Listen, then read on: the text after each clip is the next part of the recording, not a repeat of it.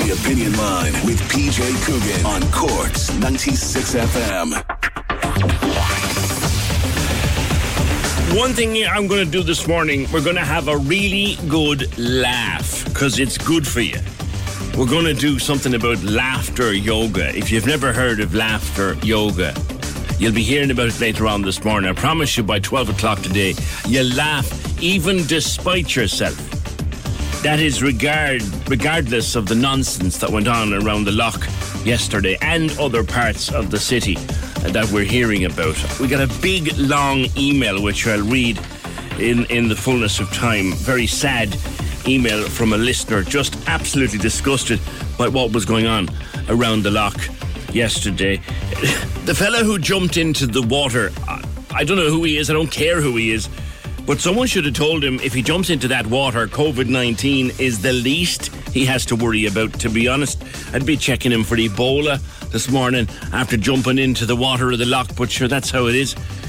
Good morning, 1850 715 996, the number to call, the text to WhatsApp 083 396 96 96, the email opinion@96fm.ie. I trust you had an enjoyable St. Patrick's Day, whatever way you chose to enjoy it, unless you were one of the mob up around the loch, in which case you should have just stayed at home and behaved yourself.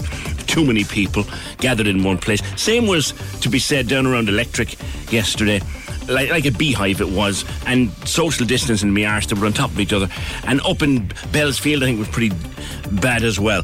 Like, can we not cop ourselves on? Yes, it was a gorgeous St. Patrick's Day. It was the most beautiful St. Patrick's Day in many, many a long day. But it was not a time to be getting out doing that kind of thing in the middle of a pandemic. I mean, is there any wonder that the pubs are begging to be opened and we can't open them because of that nonsense, and the restaurants and the hairdressers and everybody else wondering when they're going to get open, when they're going to get trading, when they're going to get their businesses back, when they're going to get their jobs back, and that nonsense going on down around the loch and down one of the places yesterday. Those people don't care about your job. They don't care about your business. They don't care about your staff, and they don't care about your mental health either, despite what they might say. They just care about themselves. I was very cross last night watching those videos, I have to say. Sinn Féin TD Donnacha Lera. Good morning to you, Donnacha. Good morning, Paul. I was very cross last night watching those videos. I think a lot of other people were too. Yeah, and certainly I got contact from a lot of local residents who were very frustrated, and I agree with it too. And unfortunately, this is something that we saw last summer as well, during the good weather. I think I would say as well, like, the loch is an amenity. It's something that people enjoy. It's something that people enjoy 7 days a week. I live in the locality myself, and I often go for a walk around it. And there's lots of people that yesterday would have used the loch in the way that it's intended. They would have gone for a stroll. They might have sat down for a few minutes. They would have enjoyed the weather. I don't have a problem with that, provided that people are taking the right precautions. What is the problem is that in and around 5:30, 6 o'clock, I think that large crowds started congregating. They weren't obviously social distancing, and that's a problem in itself. But even aside from that, even aside from the issues around COVID and everything connected to that and the implications of it, it's profoundly unfair on local residents. And this is an issue going back a number of years. And people in Loch Villas and Lochview Terrace and Loch Park, I was getting calls from people, from families who had seen some of the people who had been down at the loch urinating on the walls just by their houses. Some of these residents had young children, and they're trying to raise their children in these streets, and that's just, no matter where you live, that is just not acceptable. It is profoundly unfair on those residents to have to be dealing with this more or less every summer, really. And I do think, I'd appeal to people to, if they're going to use the loch, use it in a sensible way, keep social distancing. Obviously, it's not a place for drinking, but certainly... it's actually illegal to drink in a place like that. Look, we all know that. It's been happening anyway, but it is illegal. But like most of all, I would ask people to respect local residents. Is just to think about your own family and your own home, and if people were urinating outside the doorway, throwing rubbish around the place, cans, all that kind of stuff. It's disrespectful, and it's very, very hard on local residents to have to experience that every summer. Now, what was being blamed last night on social media, Donnacha, was this 5K They're saying, oh, well, where else are we supposed to go when we're locked to within 5K? I would take a bet in any betting shop that would have me this morning that there was a lot of people there that were nowhere near 5K from home. Yeah, look, I mean, obviously I can't prove that that's the case. Neither can I, but I'm just telling you. I wouldn't be surprised. No, I wouldn't be surprised. I wouldn't be surprised at all, PJ. And, like, I mean, look, I think most of the people in the locality that use it regularly use it in a very sensible way. Yes. People in the Lough and Ballyfihan and Greenmount, they'll go down and they'll stroll around it and they might sit down for a while. But you know, Donegal, what I told you yesterday, and I have good friends who live down there, one particular family who've been friends for many a long day, and I was thinking of them yesterday afternoon, themselves and their little daughter. That's their garden. And they would not be the kind of people who would have gone out and dealt with that kind of a crowd. They would have stayed in out of it yesterday, so as not have to mingle with that. Yeah, no, and look, I mean, I know that there's lots of people who would have gone down toward the Lough on different occasions and saw that it was so crowded and decided to stay away. And like, look, I mean, I hope we can get beyond those days that we can that we have to be making decisions about how crowded a place is before we can go into it. But like, I mean, I do think that.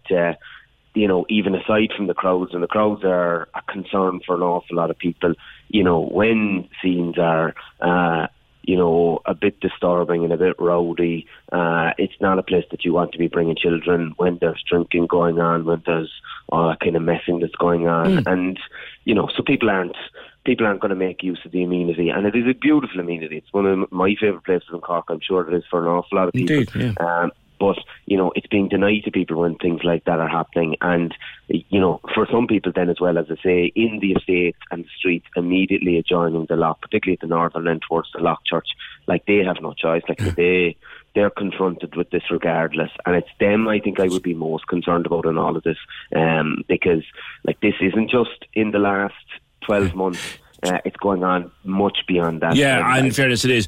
But you're talking about people urinating against the wall. John is suggesting maybe a few more public toilets might solve that problem. Well, I think it would certainly be a help, and I think it is something that should be considered for the area of the Lough and probably all of our public parks, to be honest. We don't have enough in that regard, and I think the City Council should be providing more in that regard. But all the same, I would still be appealing to people to, you know, to behave themselves and to hop on when they're out in public places, not to be, you know... If we do end up in level 5 for several weeks more, the weather's on the turn, and we've got a beautiful bit of spring the last few days. And if we got a nice bit of weather over Easter, Donegal, this is going to happen again. And again and again and again. How do we prevent it? Well, like, I mean, the first thing is just that I'd again appeal to people's sense of cop on and just to, you know, just to be sensible and be thoughtful and considerate of the residents there. Other than that, like, I mean, I think, you know, I hope that the restrictions do ease, and I hope that people do have the option to travel further and to go to amenities, you know, more spread out kind of way, that they're not all concentrated in the same few places over the next while. But I think, you know, we do need to ensure that the visibility of Gardaí is there. In fairness, I do think that they responded quickly yesterday. But there was about 4 of them for that crowd, like. Yeah, I know. I think even despite the small number, I think that they were reasonably successful in moving people on. But the point is that the Gardaí are most useful as a deterrent. So if people see that the Gardaí are out and around on their beat before they're dealing with the situation, then that's the most effective use. So I think we need to see more Garda visibility. I think, to be fair, Cork hasn't got the number of additional Gardaí in recent years that I would have liked that Dublin or Limerick or Drogheda might have got, and we've been pushing that. So that needs to carry on. But I think, and I note the comments from Councillor McPhail about a localised policing plan for the Lough, and probably for a lot of our public parks, because there's a number of them, and you mentioned some of them yourself, that some of these issues, you know, and sometimes at night in some of the other parks nearby, have had policing problems. So maybe there is a need for a very specific, dedicated policing approach to our public parks. OK, leave it there, Donegal. Thank you very much. Donegal O'Leary, Sinn Féin TD for Cork South Central, indeed a resident of that general area. Government needs to give more space to people. People were packed into one area. Will they ever give us more than the 5K? That would help. 2 points on that. One, I reckon that an awful lot of people at the Lough yesterday were not within their 5K. And we're just gathering. Plus the fact that there's lots more in your 5K. You don't have to go to one place. Walk around the flipping block a couple of times. Now, look, before anyone, and I know straight away, after what I put up on my social media on Tuesday, I know that people are going to start attacking me because I was in the lucky position, and I stressed the very lucky position, to be able to take my son to Fountainstown on Tuesday. And we just sat down on the beach for an hour, made an ice cream and a cup of coffee in Angela's, and we just had a lovely afternoon. And I am extremely lucky that we are able to have a letter in our possession that allows us to do that. I wouldn't dream of it without that letter. I wish I didn't have to have that letter. I wish my son didn't need that kind of letter for us to be able to go and take him to the sea, which calms him and all that. So therefore, I know I speak from a place of difference here, and I accept that wholeheartedly. But still, when I saw the videos coming in last night from the loch, I just thought, God almighty, would ye go home and have a bit of sense.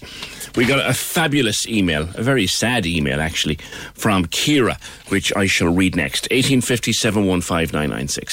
The Opinion Line on Cork's 96 FM. With Lehan Motors, leading the way for Toyota hybrids. The place to order your 211 Toyota. See lehanmotors.ie.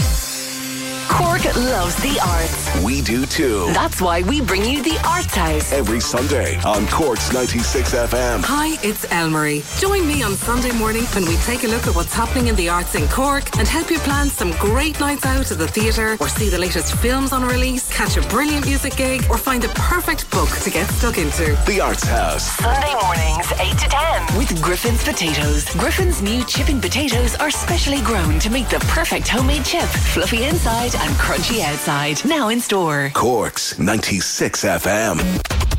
This is Cork's Gold IMRO award-winning talk show. The Opinion Line with PJ Coogan. Call us now. 1850 715 996. On Cork's 96 FM. Yeah, Dermot says wasn't only in the city, there was gangs of teens in the college grounds in Middleton at the cricket field, drinking all day, climbing over the hospital wall and through Middleton Rugby Club to gain access. Gardaí were called but couldn't get in. They ran when they saw the Gardaí but came back later. Big parties in Carrigaline. They weren't young people. I heard last night of one estate in Carrigaline. I shall not name it because I want to keep the identity of the person who showed me a secret for themselves, but a massive bouncy castle on the green in the middle of an estate in Carrigaline. For the love and honour of God, would people get it into their thick skulls? You can't do that these days. Oh, please, like. I never thought Gardaí not arresting or finding people would be newsworthy. The queues outside the off-licences were unreal. There was at least 30 people queuing outside my local one at 1 o'clock. I wasn't the slightest bit surprised what happened after. I have a teenage daughter. I was terrified to even take her out for a walk for fear of boisterous behaviour or even friendly drunk behaviour that could get us the COVID. What else? There's loads more coming in. People just very upset by yesterday. I want to read that email. I'm going to hold on to it, though, until I talk to Mick Moriarty, the Baldy Barber, because I mentioned businesses who are struggling at this stage and businesses who are now closed down for a year or more. And we all know the reasons, and we all know the restrictions, and we all know the public health advice. So that's not where I'm going. But how it must have felt yesterday for a business person whose business is closed for a year or the most of it, to look at that carry on yesterday and think, when am I going to be able to open my little business, my little shop, my little pub, my little restaurant, my barber? When am I going to be able to open that business again? And they're really not flipping helping, is the thought going through a lot of business people's minds yesterday. Mick Moriarty, Baldy Barber in Blackpool. Mick, good morning to you. Good morning, PJ. I think that was going through your mind. This is absolutely terrible, and if this carries on, we won't be open until June. Yeah. I'll be quite honest. I mean, all the gathering of crowds like this is going to have a fierce impact on businesses reopening and trying to get it back some normality. Yeah. You see comments on social media, they're living their lives and enjoying the free, fresh air. Yeah. Well, I personally think we would be better off yesterday if it was lashing rain for the day, because we wouldn't have the gathering of these people. Unfortunately, then people would crack up at home. I mean, I was in Ballincollig yesterday morning at 9:30 walking in Regional Park, where I live. Yeah. And I can tell you, at 11:30 we had to walk away from it to get back onto the road because there were so many people walking there. It was absolutely jointed. Yeah, yeah. You know? I suppose if they were all within their 5K, they were all entitled, you know? The Army should be called out, PJ, in these things. I mean, you know, very hard to blame young people. Sunshine, they want to get out and get a bit of sunshine, go sun tanning and all that, like. But it's very, very, very difficult. Mick, you should be presently celebrating close to 55 years in business. I should be past my 55th year last Saturday, cutting hair. Yeah. And how long have you been open for in the last 12 months? Oh, I'd say about less than 6 months. Less than 6 months. And the Barbers Society of Ireland, I must admit, I didn't know that such a thing existed. We formed that last year. Right. You're asking to be allowed open, but under level 5 restrictions, personal services are just not allowed, Mick. No. And I can tell you now, PJ, we have a Zoom meeting on next Monday night. A gang of us, there is no chairperson, no president. We all just come together and we all get jobs to do. Who will do this, who will do that, you know, and they're a great crowd. And we'll look for more barbers to join. But the one thing that they have come up now so far is that they think that a lot of the young people won't be going back into barber shops at the moment because they've bought so many clippers. The middle-aged fella, 35, 40, who likes the hairstyle, not a zero underneath, and that's it, and these fades that they call them. Like, these guys won't be going back to the barber shops anymore. Yeah. And a lot of barber shops and hairdressers who are renting, some of the landlords are very, very good, but some of the landlords are terrible. I have a lad who worked for me, and he's down in Kerry. He's paying full rent all the time, and he's also had to pay $2,500 maintenance money there recently just to keep the place outside tidy. Yeah. Now you can't keep on like that, PJ. Yeah. There's no way. Are there rate supports for you? Are there? We paid rates last year, PJ. People think, I was in my shop Christmas week and a guy said to me, sure, you're getting this, you're getting that. I said, stop, I said, don't kid yourself. I go to the car, I brought in my checkbook, I said, here you are. And when the lads inside worked with me, he said, you don't have that at all. He said, because he said, you have the receipt there, he said, from the City Hall showing that you paid your rates for the period that you're open. Yeah. And you know what a lot of landlords are doing as well is that they have the rates included in the rent and they're not giving the relief to the tenant. I see. Which is very, very wrong. Have you some problem as well as barbers, Mick, getting business interruption insurance support? No, we won't get it. You won't get it? Why not? We won't get it. My insurance renewal is up on the 10th of April. Now, it hasn't, I'm with the same crowd, and they've increased insurance only by €62. I just saw that the other day. Yeah. But they told me that I don't have a claim for interruption of business. No, I'm not letting it go. Right. Because I'm like a little Jack Russell. I'll bite at your ankles all the time until it happens. Are you looking at legal action here, Mick? Yes, I have given it to my niece, who's my solicitor, and what they call it, she's looking into the whole situation. Because I was very surprised to read that barbers like yourself, Mick, I'll leave it there for today. Thanks a million, and interesting to know that the new Barbers Society of Ireland set up mid-pandemic to try to campaign for the small local barber like Mick, who's there for 50-something years and took the business over from his father before him and I think grandfather before him. The Barbers Association of Ireland, their businesses have been interrupted by COVID-19 and he tells me they're not entitled to any insurance cover, which is a very interesting one. 1850 715 996. Wait till the Easter weekend, then you'll see the number of people around the loch. Good morning, PJ. Can you tell me, are pubs supposed to be closed? Because if they are, why are they allowed to open to sell takeaway alcohol? As for selling coffee, pubs don't need to be open to sell coffee. There's plenty of coffee shops open and local shops that sell coffee. And furthermore, it's not a public order offence to drink alcohol in a public place, is it not? Yes, it is.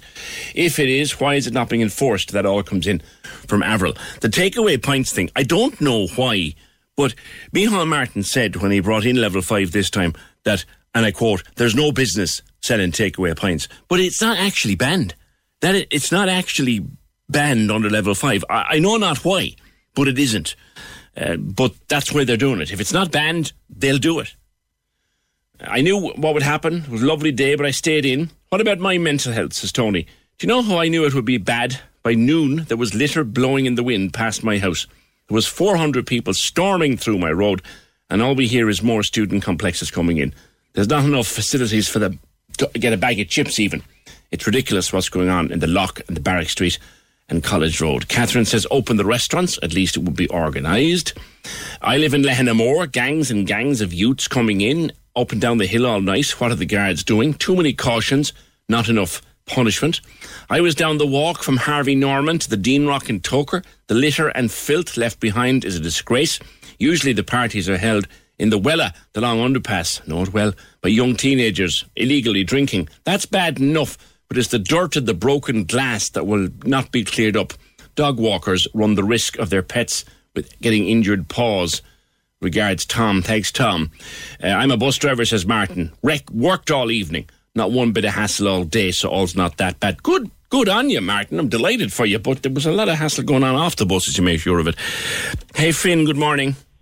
Good morning, Peter. How are you? Good. You were headed down the Bandon Road? Yeah, about 11 o'clock yesterday morning, and it was like rag week.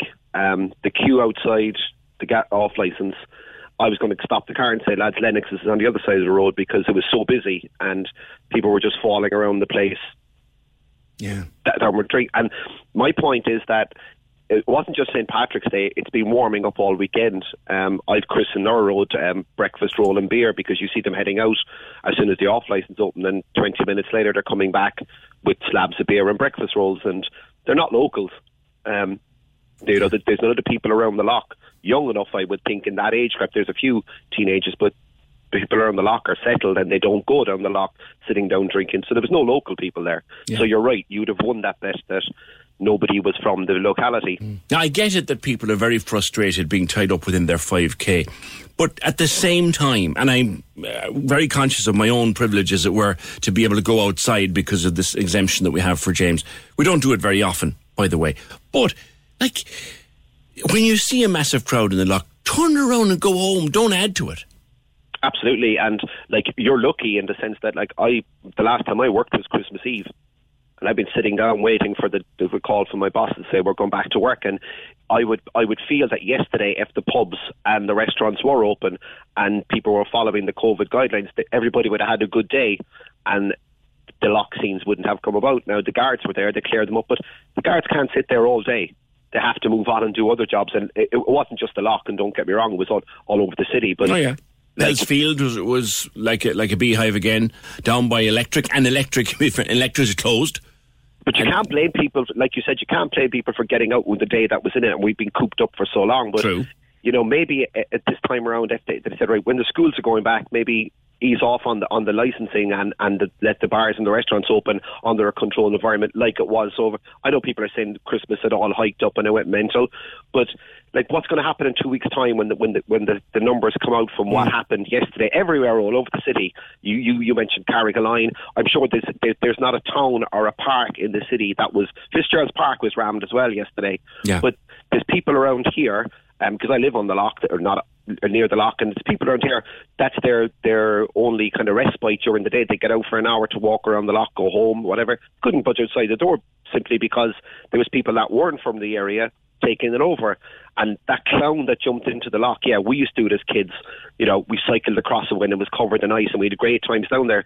But not this day and age. You wouldn't be going in that water, do you know? Yeah, but look, that's, I suppose, it was just one symptom. It was the video that hit, but there was loads going on. And there is a distinction, I guess, Finn, between people having a proper socially distanced walk within their 5K, getting out and enjoying some sunshine safely. It's a huge distinction between that and big crowds gathering around, falling over one another, with bags of cans, not social distancing in the slightest. I met a couple on Douglas. I had to go to the shop for my mum. I went down to Douglas Street. And I met a couple that I know quite well, and they'd be older than you and I, and they were out for a cycle, and they wanted a cup of coffee, and they were afraid to go onto the South Terrace and cycle into town for coffee, and they went to the coffee shop that's based in the flower shop in Douglas because they were afraid. And the fear on them, we don't want to go in there just in case. Like, it's become a case now of that the people that can get out will get out, and the people that that want to go out can't get out. It's a fear factor that's going to get worse. And like, if they opened up the schools and if they've opened up things and let the kids go back to playing sport under controlled environment, and let the restaurants open up again, because we're coming into the time where people will want to sit outside anyway. So you could socially distance easily 50, 60 people in some premises, and then it's controlled. Whereas the lock yesterday, and again, other parts of the city, there was absolutely no control. I was in your place of work pre-Christmas, and I'd have to say, Finn, that I couldn't see a single breach of the rules. Not a single breach. I thought it was fine. But at the same time, there was an awful lot of mess went on in other premises, and they're not going to open the restaurants. They're definitely not going to open them on the numbers we have right now. And when they see the behaviour yesterday, that's like, that kind of behaviour leads to you guys being closed for longer. But PJ, the thing about it is that you mentioned it there this morning, and Mick Moriarty is as much as Cork as Christy Ring Bridge at this stage. And, you know, every time he comes on, he's brilliant to listen to. But the businesses that have spent money to get open, you know, it's run into 35,000, 40,000 to make businesses compliant for the COVID. But yet they're keeping us closed. And now in 2 weeks' time, in 3 weeks' time, the carrot's been dangled. Oh, we might open you up. We might do this. Yes. I can't see it happening. I can't see, you know, I was chatting to Brian over the weekend, and I think we're going to write a Christmas menu and just hope that we get open for that. Yeah, that's depressing, Finn, and I hope it's better than that for you. I really do, because I've many, thanks, Finn, I've many friends in the restaurant and the pub trade, and they're tearing their hair out. But I'm thinking particularly of, and I was only discussing this yesterday with the wife who was sitting out the back garden, is what we did yesterday in the sunshine. Like, think of the small country pub, particularly now in a part of Ireland, part of County Cork, we'll say, that hasn't had a case in weeks, because the numbers are so good that certain parts of the county haven't had a case in weeks, and they're still closed, and they will be closed under level 5. And what happened yesterday isn't helping them. There's a law preventing drinking in public and public defecation. Both are very, very serious dangers to society in different ways. You should have seen Bishop Lucy Park. I wanted to bring my kids for a walk there, and I can tell you from experience, no other place in Europe would tolerate what I saw. I'm not thinking about the odd fella drinking a can. You could see that everywhere. But that park was second only to the lock for what was going on. I wanted to bring my daughter there to see the birds and the nature. Let's be honest, we just don't take people in hand that are pure thugs and don't care for anybody. Did anyone see the age of some of the kids holding the cans in the lock yesterday? The cops just sending them home. It was the same in Bell's Field. We need to stop saying there's no harm in it. It'll be next year's tragic stories or the years afterwards. And then you guess they should just vaccinate the 18 to 35s and let them get on with life. Oh, yeah. PJ, I live near UCC. People up on roofs roaring and drinking. I rang the landlord. He rang the tenants. They denied it. End of story. Young people need a big place to drink and drink. Is there a big field somewhere? I can't enjoy my home or my garden. PJ, I understand the behaviour of the lock last night was just plain stupid on some people's part. However, there's been a lot of campaigns lately for people to mind their mental health and get out and exercise more. The ads on the radio, the TV, the internet, they're everywhere. People need to do this. The nonsense of bringing in the army is a joke. We're not a totalitarian state, for crying out loud. Some people are calling for the army to clear the gangs like happened yesterday and let the rest of us who just want to go out and do it properly actually do that. Like people that were living around the lock and living around that area, they stayed in yesterday. Hundreds of them, because they couldn't go out. The lock is their local place, their place to walk, their dogs. They didn't go. People stayed in their homes yesterday. Jesus, it was like the Garvahi Road. People stayed in their homes and couldn't come out because of the mob outside. 1850 715 996. The Opinion Line on Cork's 96 FM. With Lehan Motors, leading the way for Toyota hybrids. The place to order your 211 Toyota. See lehanmotors.ie. Cork's Gold IMRO award-winning sports show. Right here, right then. The Score on Cork's 96 FM. Join me, Trevor Welch, Sundays from 2 for the best music mix and all the latest sport as we bring you Ireland versus England in the Six Nations, the big local derby between Cork City and Cove Ramblers, and it's Leicester City versus Manchester United in the FA Cup quarter-finals. Right here, right now. Join Trevor Welch for The Score this Sunday from 2 p.m. With Foley's Plumbing. When it comes to solving your plumbing problems, they're in a league of their own. See foleysplumbing.ie. Right here, right now. On Cork's 96 FM. This is Cork's Gold IMRO award-winning talk show, The Opinion Line with PJ Coogan. Text or WhatsApp now. 083 396 96 96. On Cork's 96 FM.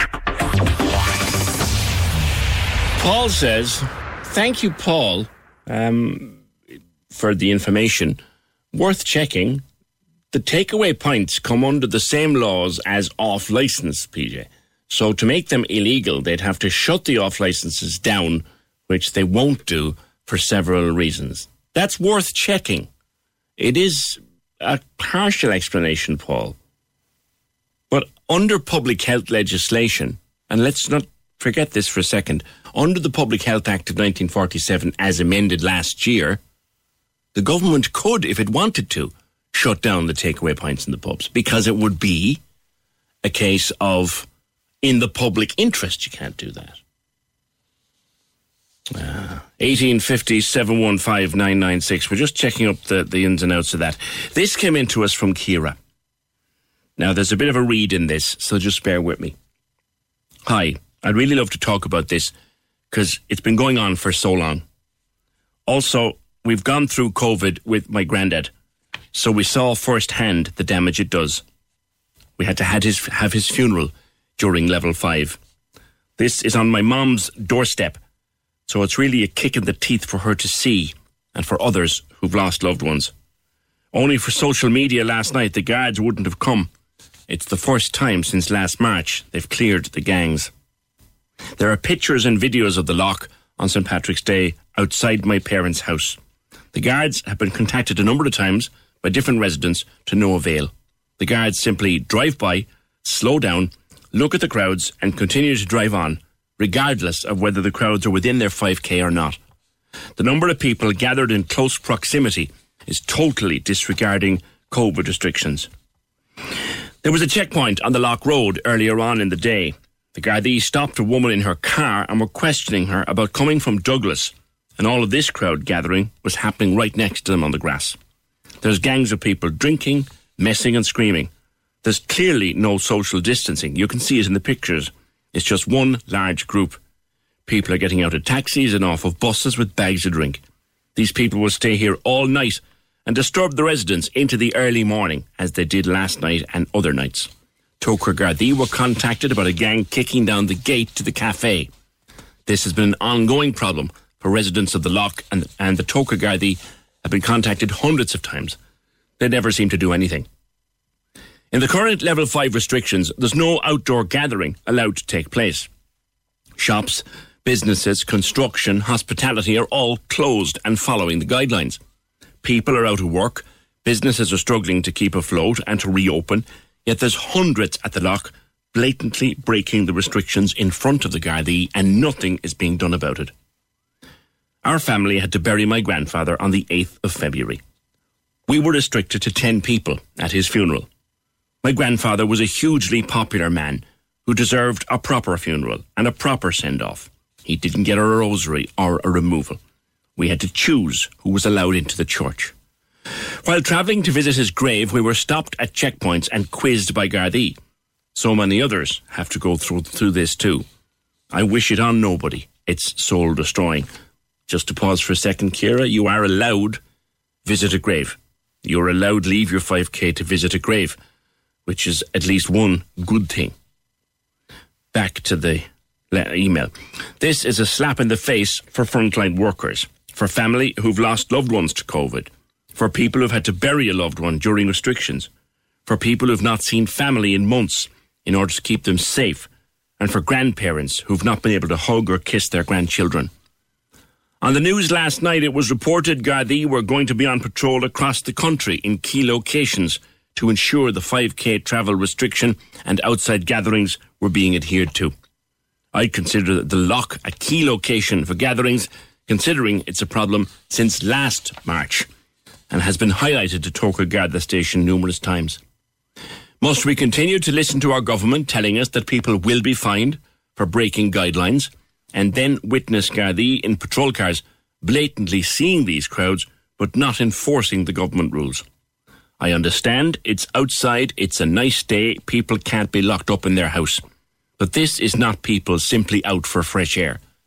For anyone who wants to break these guidelines, I sincerely hope you never have to see what COVID can do to a loved one, or you never have to bury a loved one during lockdown. And that's from Ciara, who lives in the general area of the Loch. 1850 715 996. I am almost fit to bang my head off the table here when I read the story. Yesterday in the Examiner, I read the story of children like Andy who are left in limbo waiting for a secondary school place. These are children on the spectrum who also have an intellectual disorder, and they come to the end of their primary school and there is no secondary. And this is not a new problem. This goes back many, many years. Mary Hickey is Andy's mom. Mary, good morning. Morning, PJ. Tell me about Andy, 12, isn't he? And finishing up in Skullcara. Andy's due to finish in Skullcara this June, and he's due to transition to second year. But unfortunately, Skulltrace fits the criteria for Andy, but is oversubscribed. Yeah. And this should have been flagged years ago when Andy was first diagnosed, because there should be a plan put in place. Because even though Cara is a brilliant school, the kids have to vacate the school at 12. Yeah. Which makes no sense, because a lot of the special schools cater for kids right up to the age of 18. Yes. But Cara don't, and it has no direct feeder school. Yeah, because obviously when Andy leaves or would leave, there's another child waiting to come in the other end to begin their years there, and it's a difficult situation. So you've been trying to get him into Trieste and to other places, but there's just nothing there. There's nothing there, and like the CNO's option to us is home tuition. Now, home tuition for an autistic child is not the answer, because they need the socialisation, they need the familiarity with other kids. Yeah. They need a routine. They need a routine, and home tuition wouldn't suit Andy, because we're after being enforced home tuition for the last 12 months on account of COVID, and it has been soul destroying for Andy. Yeah. And of course, another little adventure, which is a huge part of his day, is the independence of getting to and from. He gets transport, he gets a taxi. Yes, and that's an independent life skill for Andy. And if home tuition would take that life skill away from him, because the socialisation aspect of Andy wouldn't happen. Yes. And to Andy, home is home, school is school. Yeah. Yes. And like I've 3 older siblings to Andy, and they went through the education system without a bother. Yes. But it's heartbreaking to think that the children that are most vulnerable and need the most help are forgotten about by a system. What's making me most annoyed about this, Mary, is looking, people may as well know, you and I know each other many years. We're old family friends, both our families. So you know what we went through in our situation many years ago with our lad. Yeah, and it's a disgrace that it's happening to kids all over Cork this year again. And it's only escalating. Like, people knew when Cara was setting up, where were the kids going to go? Yeah. But there was no forward thinking.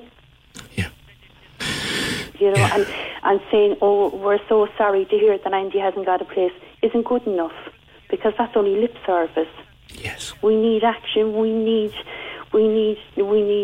either trace to expand, which they have no room to do so. That's the thing. They've already done it. Geraldine Bond is a force of nature. And and her staff are wonderful. They can't take another child to save their lives. That is heartbreaking. Cara is the same. It's full to capacity. But our kids can't leave a school setting at 12 years of age. It's ridiculous to be putting the kids in limbo. Yeah. And you're like, the only other alternative is a new school. Yeah. Well, there should be another Trieste, another version of Trieste. Yeah, At least one more version of Trieste in the city. Like years ago, they turned a hotel into school. They did? The Gael Skull in Glenmore, yes. Yeah. The old Ibis, yeah. Yeah. They had porch cabins in an amenity park for years. Yes. If the forward thinking and if the will to do it was there, it could be done. What makes people particularly cross, Mary, in the situation that you're in now, is if Andy didn't have the limitations that he has. Oh, he'd fly through it. That's what I said. He could be picking his school. Yeah, yes. Like we'd say, when my girls went to secondary school, they applied in September. They knew where they were going by October for the following year. And he needs routine. He needs to know what's happening. Yeah, how is he? Is he worried? Is he talking about it? He's anxious, like getting back to school. Even we'd say in the last fortnight, like it's so challenging for him at the minute because the uncertainty of not knowing in September that he's not going to school. Yeah. Does he get stressed not knowing what's happening? He does. He's an anxious little boy. Yeah. No, he's a very good boy, but he gets very anxious. Yes. And like this whole COVID has thrown uncertainty and like uncertainty into everything, and it's after escalating with Andy. That like yesterday was Patrick's Day. There should be a parade. This is the second year now, and it's so confusing. He was so rigid with the scheduling, and he's a very black and white child. Yeah. And there's no grey. And it's so hard at the minute for kids on the spectrum. Yeah, it is, and moreover, and to be fair, the system has improved dramatically at primary level. Oh, definitely. Dramatically in the number, but still, there's nothing there for them in secondary school. No, and like as I said, throw in another diagnosis on top of it, and you might as well. Yeah. It's so wrong. Yeah. All right, Mary. Listen, thanks for that, and give him an old hug for me, won't you? I will. Thanks, PJ. He's a great little lad. That's Mary Hickey, mother of Andy Hickey from Farmers Cross. Mary and Eugene are his parents. Wonderful people. And again, going through, he's 12. And there's other people mentioned in Jess's article, like Kyla from Ballyvalan, and then there's Abby from Blackpool, and loads of other children in this position. And I can remember years ago speaking, as I had the privilege of doing every year when I was the MC and the host of the Cabas Ball, which you'll remember, Cabas School. I MC'd that event 4, 5, 6 years on the trot. And every year we'd have the Minister for Education or a representative in the audience. And they would speak a few minutes. But I remember when Bat O'Keefe was Minister for Education, local man, and his Cork South Central was his constituency at the time. And Bat was Minister for Education. And that's not today nor yesterday now.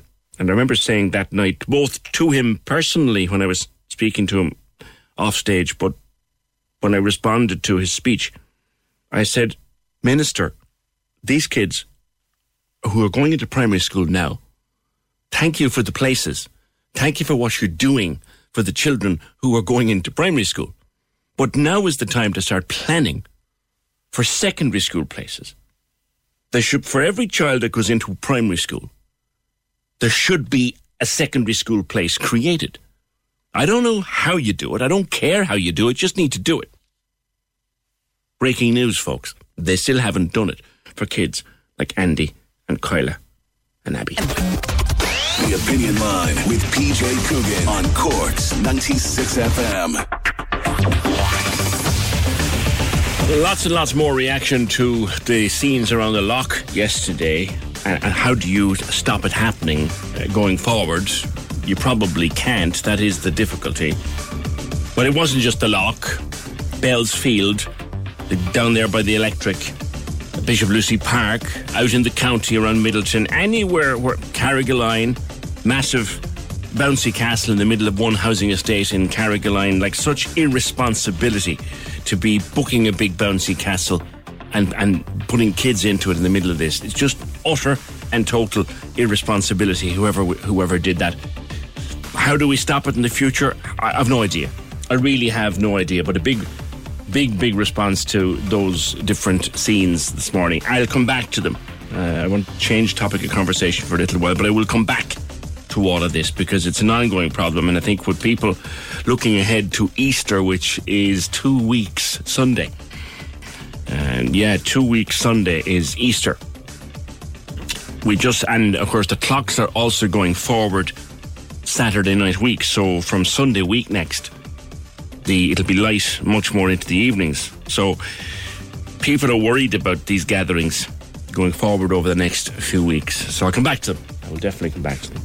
1850 715 996, the number to call. The text to WhatsApp is 083 396 96 96. Your email, opinion@96fm.ie. If you missed anything in our first hour this morning, then remember you can catch up on the Opinion Line podcast, which is available every afternoon. Goes up first on Twitter, then goes to all the various platforms, including the Cork's 96FM phone app. And you get it there free of charge, delivered automatically to your phone if you subscribe to any particular platform. A couple of weeks ago, it's a few weeks ago now, we spoke on this programme with Una Ring. It was the first major interview that Una gave after the conviction of her former work colleague James Steele.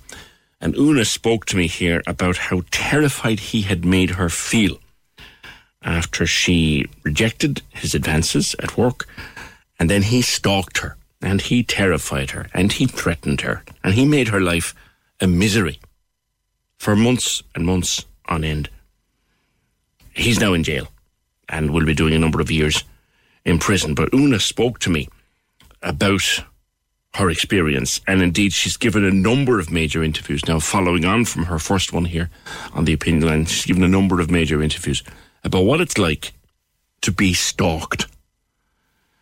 And it's a terrifying thing to go through. But what turns somebody like James Steele into a stalker? Are they born that way? Is it something that happens in their mind for a particular reason? Is it a sickness? What is it? What turns someone like a co-worker or someone you barely know into a stalker who terrifies you the way James Steele terrified Una Ring? It's an incredible psychological question which could probably take many, many hours to answer, if not days and weeks, but we have a few minutes at least, with Dr. Ciara Staunton, who's a psychologist in UCC. Her area of expertise, forensic psychology, in other words, getting inside the mind of a criminal. Ciara, good morning. Good morning, PJ. How are you? That was an excellent introduction. Thank you very much. Thank you for taking our call. But I suppose getting straight to it, like, what is a stalker and what turns a seemingly ordinary Joe into a stalker? Oh, well, I mean, if I had the absolute easy answer to that, PJ, I could probably make a lot of money. And we don't in terms of helping people and knowing why they turn. Look, there are a number of different types. So stalking in and of itself, we understand it based on all the interviews that Una has done. It has really brought to light the real terror that occurs for women who experience this kind of behaviour at the hands, usually of a man. Now, I should say, while it's predominantly a male-perpetrated crime, there have been cases where women have been known to stalk males. So it's not just about men. But look, there isn't an easy answer. Now, you hit the nail on the head when you said, what might turn a co-worker. There isn't a point of turn. We must understand this. There is something going on in that individual's mind for a very long time. What happens is that the behaviours start to change. So those are the behaviours that we observe, or for the victim, they start to notice. They become a little intrusive. They become maybe unwanted attention. In Una's case, it was, an initial unwanted hug. What can may seem as an innocent behaviour in and of itself. Actually, there's a sense that there's something underlying this. And in James Steele's case, I mean, I have described him as at the far end of the spectrum in terms of level of dangerousness and threat. We would consider somebody like James Steele to be a predatory kind of stalker. But there are many others at the other end of the spectrum who might have a mental health issue, who maybe become obsessed with an individual based on some delusions that they have, which again is an indication of perhaps an underlying psychopathology. So it's not easy to answer, PJ, and especially in a forum like this. But it's exactly the kind of question that bring people to our courses in UCC, is to get a deeper understanding and to see, you know, you pick out these individuals. Yeah, well, there's a good point. So if you were to take, let's take James Steele now, or anybody else who's done this kind of thing, but take James Steele and take a random selection of similar type men, in other words, similar age, similar background, and line them up against a wall, could you, and chat to them, could you as a psychologist figure out the James Steele from the others? I would love to say yes, but unlikely. Not in that kind of scenario. Because... Again, I'm oversimplifying, I know. Perhaps. I mean, there would be some... When you say talk to them, maybe... I mean, the tools of psychologists include things like assessments. So with proper kind of psychological evaluation and assessments, well then, yes, there would be red flags. We would talk to an individual. But because a lot of this is hidden, and I think this is what both fascinates us as psychologists, but also terrifies us as people. It's not very obvious. I mean, in one aspect, these individuals are living very normal lives. And I think it's been so gracious of Una to kind of make reference to that there's another family affected in this particular case, a family who may have had no indication as to what was going on in this individual's head. But I can assure you, this has been going on in his head for a very long time. These are hidden kind of fantasies. There's a whole fantasy life to stalking, because the individual gets carried away in the whole fantasy as to what they are going to do with the person. So there's and that's why we see this escalation in behaviours. Do they choose their targets, or is it just that this is someone who comes across their path and they decide to go and make that person a target, or do they seek them out? A bit of both, PJ. So they will always be on alert. So they will always kind of try and spot the vulnerability or spot a weakness. That's not to say the individual themselves is in any way vulnerable or weak, but there is an opportunity that the individual has caught on to. So you mentioned, there is work. So now there's a working relationship here. So what can I do in this now to take it to the next level? So as far as the victim is concerned, it's a working relationship, nothing more. But you'll see that pattern then, it will start to develop. And this has been borne out by many women who've experienced this. And this is what it starts at. It kind of is a bit of a nuisance. Yeah. But there's nothing obvious. And who do you tell? You might make reference of it to your boss, but really, what can they do? Because nothing has actually happened. So this is where the psychological piece comes in, and this is where, for the perpetrator, they immediately have control, because they kind of know, and they can brush off what they've done, or they can explain it with an innocent explanation. But they know in that moment, and the person at the receiving end knows in that moment, that there's a hidden layer here that isn't very obvious. And that, again, you see, will start to become repetitive. And if, this adds to the perpetrators, it adds to their fantasy, they're constantly thinking about this. I mean, you never know. I say this to my students all the time. The biggest mistake we make is always judging people on our behaviours. But we have this huge life inside of our minds that isn't very observable, or that we don't necessarily share, and we cannot assume that people are all thinking in the same way, or in fact feeling the same way. Yeah. And that's the difference between professional psychologists and, as I call them, the couch psychologists, are the people who are interested. And again, that's the kind of question we try and tease out in our courses. So in any kind of human interaction, in a conversation like this, for example, I mean, we're having a conversation, but I have a depth of knowledge, perhaps, and you're questioning me on that depth of knowledge. In an interaction like, for example, Una and James Steele initially, what was that? what was it in his mind? How was he perceiving the interactions, even though Una was very, very clear, and that's really important to know that she was very clear in her statements about what was acceptable and not acceptable behaviour from him. But that didn't stop him, and that's a red flag, because this was adding to his sense of power and control, and the longer it goes on, the longer he's getting away with it, and that gives him confidence to take it to the next level. What else can I do now and get away with it? So in other words, once he chose her as a target, or indeed once any stalker chooses someone as a target, no matter what you do, they're going to keep pursuing you. As long as they can get away with it, yeah, wow. They absolutely. Well, then because they come fixated, then, and fixation is a term we use. There's a real strong psychological draw.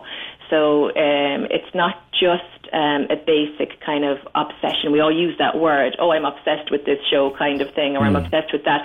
But actually these are deeply entrenched cognitive thoughts that drive then and fuel the emotional piece, which again is hidden. And oftentimes, again, you see what we're alluding to here and what we're getting to the heart of is the sexual component to these crimes. Yeah. And that would have been, as we saw with this particular case, that was the end game for him.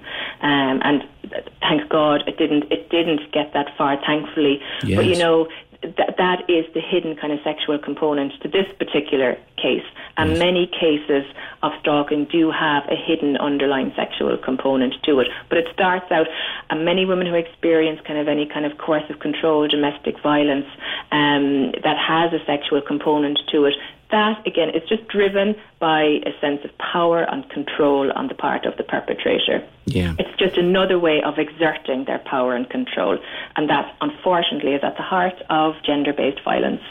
Now, you spoke earlier about how James Steele was at something like the extreme end of the scale, but there's probably an awful lot of smaller scale behaviour out there, nonetheless just as objectionable.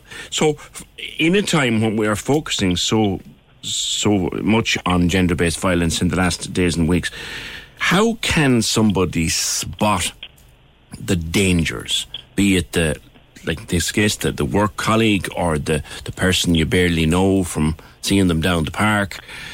How can you spot that something isn't right? Well, you or I might be able to, but we need to listen. We need to listen to the people who are experiencing it, and we need to take it seriously, and we need to not write it off. So a victim perception is very important. So we might observe a behaviour and we might just laugh it off, maybe. I remember, as a child in our day, PJ, was the flasher. Remember that term in school? You thought you might see a flasher and, it was kind of half terrifying, but you'd laugh it off. It was kind of silly behaviour. But from the person who's doing that, there is an issue there that needs to be dealt with. But it's about that perception. So if a woman claims to be, in this situation and she's feeling this sense of threat that may not be very observable to other people, we need to kind of take that seriously. And we need to, for whoever hears that, whether it's the boss at work or whether it's a family member or a friend or, the police, if, you can get to the police, we need to listen to women first and foremost and recognise, because women will see the red flags and oftentimes they say, does something actually need to happen before I'm protected? Now, you're into the area of legislation there too. Yeah. I mean, at what point do we have to wait for until the police can step in and actually do something? And that's, again, tricky because that is where sometimes they are powerless due to the lack of legislation at their hands. So, coercive control legislation is a fantastic piece of legislation, which means that Gardaí can operate, that, the threat, when the threats have been made and if threats have been verbalised, that's a very serious thing. And that is a red flag, because if you're threatening to do something, there's nobody can say that they won't carry that out. Now, the individual themselves might say, I never intended to do that. But how is the victim supposed to know? Yes, exactly. It is there nonetheless. And is it a fair assessment of a situation to say, if someone is talking to you about a situation they're in, if it feels wrong, it probably is wrong? Yeah, I think that's And it's the kind of thing we try and instill in our children, without telling them. Obviously, it's that inner sense. If this feels wrong, it is wrong. Go with your gut. And ideally, as adults, if there's any way we can capture any evidence, that will become very important, because again, it's the evidence that can take you to the Garda Síochána, and ideally that they can then take it into their hands and do something with it. But I'm very conscious that before even that stage, there's just an awful lot of people putting up with an awful lot of unwanted attention, irrational kind of behaviour, making people's lives a misery, but they haven't actually done anything specific that you can catch them on. Yeah. And again, there is again, as I say, there is a whole continuum here between the likes of James Steele, as I say, who knows exactly what he's doing, is very much in control. He's rehearsed this in his mind over and over and over again, and he enjoys that. That's part and parcel of his psychological makeup in terms of this crime. But again, on the other end of the spectrum, there may be some people who are vulnerable, and they may have what we call as kind of like erotomania style of delusional behaviour, but they don't have the social skills perhaps to approach somebody. So what they are doing is they're engaging in similar nuisance style behaviours, but the intent is slightly different. Do you know what I mean? So those people are vulnerable themselves, and we need to protect them. It's a very complex area.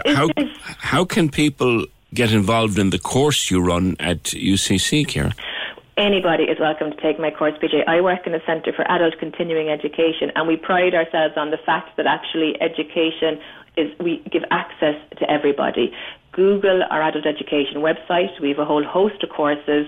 I have two particular ones. One is called The Criminal Mind, and it's like that. It's for people. It's an interest-only course, and it's always full because like that. It's the people who read the true crime novels who are interested in these kind of cases, and they want to get a sense. And ideally, then when people do that, it builds their confidence around coming back to education, coming to a university, and they may progress into something that would be one of our accredited courses. Okay. So I also have a course then that many professionals take, actually. So members of An Garda Síochána, solicitors, juvenile liaison officers, again, people who are dealing with individuals like James Steele in the course of their work. And it's very useful for them to have this kind of insight. So people do not need to become, fully qualified practicing psychologists for this kind of information to be very, very helpful to them in the work that they're doing. Right, at the Department of Adult and Continuing Education at UCC. Thank you very much, Dr. Ciara Staunton, trying to take a look inside the mind. Thank you, Ciara. Inside the mind of a stalker. And she reminded me of something there about Una Ring.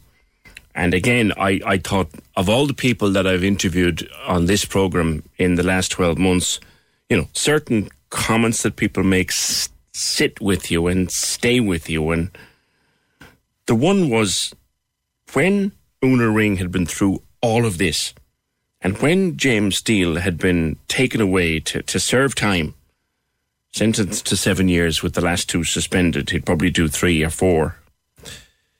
She then stressed to other people to leave his family alone. That he had a family and that they deserved kindness and that they deserved a break and that people shouldn't take this out on his family.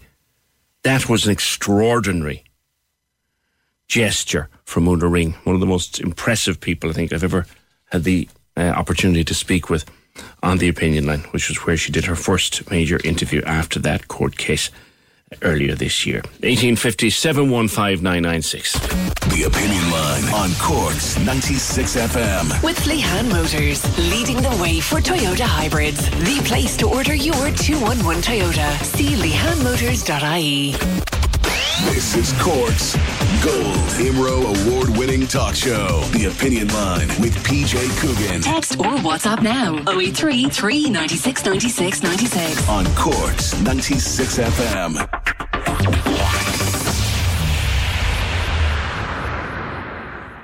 We were looking into the takeaway pints out of some pubs, and important to stress, it's only some. It's not most pubs. It's only a handful of pubs. But PJ, regarding takeaway pints, says Paul, they can be sold but cannot be consumed within 100 metres of the premises. But as you know, in Cork, Dublin and Galway, there's a bylaw stating it's illegal to drink in public anyway. So take that into your pint glass of refreshment, me old flower. Yeah, there is a bylaw in the Cork City Council area that says you cannot consume alcohol in a public place, like the Loch or Bishop Lucy Park or anywhere like that. You can't do it in the middle of the street. If I walk down Patrick Street with a can in my hand, a guard has every right to take it off me. Why isn't that happening? 1850 715 996. Willie says, I was in the Ballincollig Park. People were enjoying themselves in a responsible way. But from what I hear about yesterday, the guards should have come straight away to the Loch, because if the government says A, some young people are just saying B. You need to nip this straight away, because it'll become a challenge now forever. It should have been stopped within 20 minutes. The government have screwed up this pandemic response. They have no knowledge of human nature. Golfgate, the vegetable and fruit pickers, the plane loads from Brazil are an insult to people, and some of them will respond by insulting you back. They don't think of the people they're hurting. They see it as giving two fingers to the government. You need to lock down very hard and very fairly. Then once it's under control, you need to keep it under control. Well, the things like people coming in from Brazil to work, I've no problem with people coming in from Brazil to work once they're properly quarantined when they get there or get here for 2 weeks. I have no problem with fruit pickers coming in either, because it's a skilled job, and these people go we looked into this last year. A lot of people go around Europe from start to end of the season picking fruit. It's skilled. This isn't students out making a couple of quid. These are professional fruit pickers who go around Europe doing their job at various times in the season.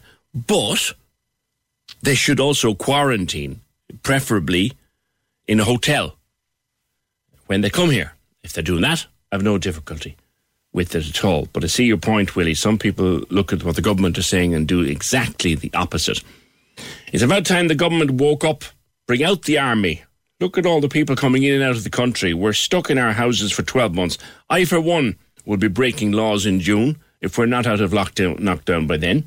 And one other thing, where are the guards yesterday from Cork to Youghal? It was like the summer with the crowds down in Youghal. Thank you, from Francis. So they're talking about bring out the army. Tom, what about my right not to catch COVID? You've all these scumbags going on about their civil rights.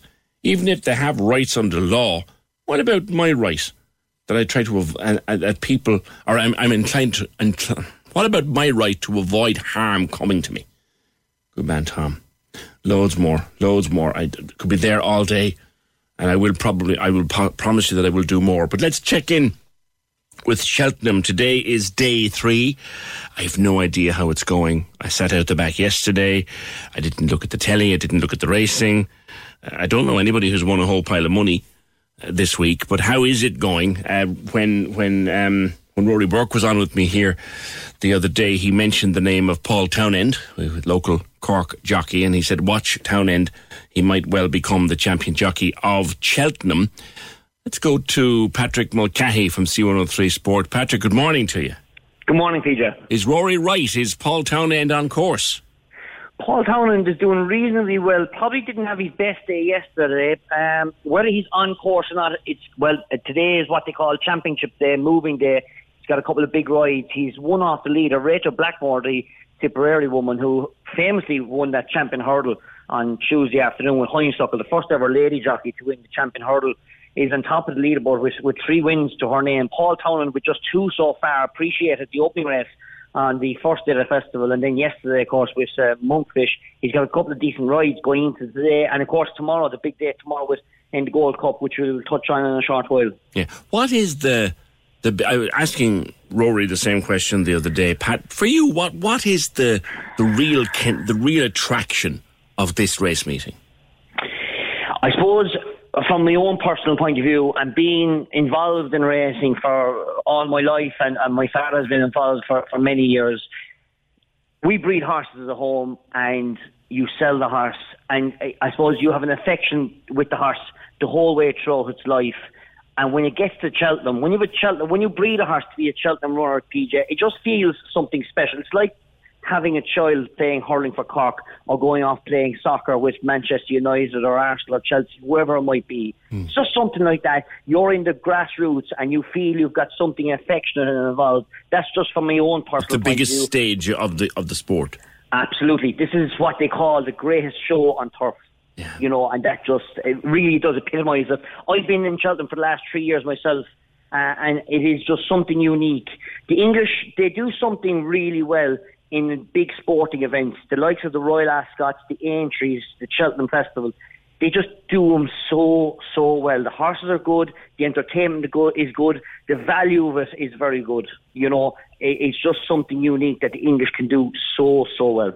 Yeah. What can we look out for? So there's 2 days left, today and tomorrow. What should we be looking out for? Cork connection is most important. Yeah, absolutely. Well, just to briefly touch on just one Cork connection we didn't mention there a while ago. Richie Condon, a young man from Connacht who won the Coral Cup yesterday in his first ever ride. A massive win for the man from Connacht, only 25 years of age. Big kudos to him. The next 2 days, mentioning Cork connections, we mentioned Paul Townend. He's got a couple of big rides going forward over the next couple of days.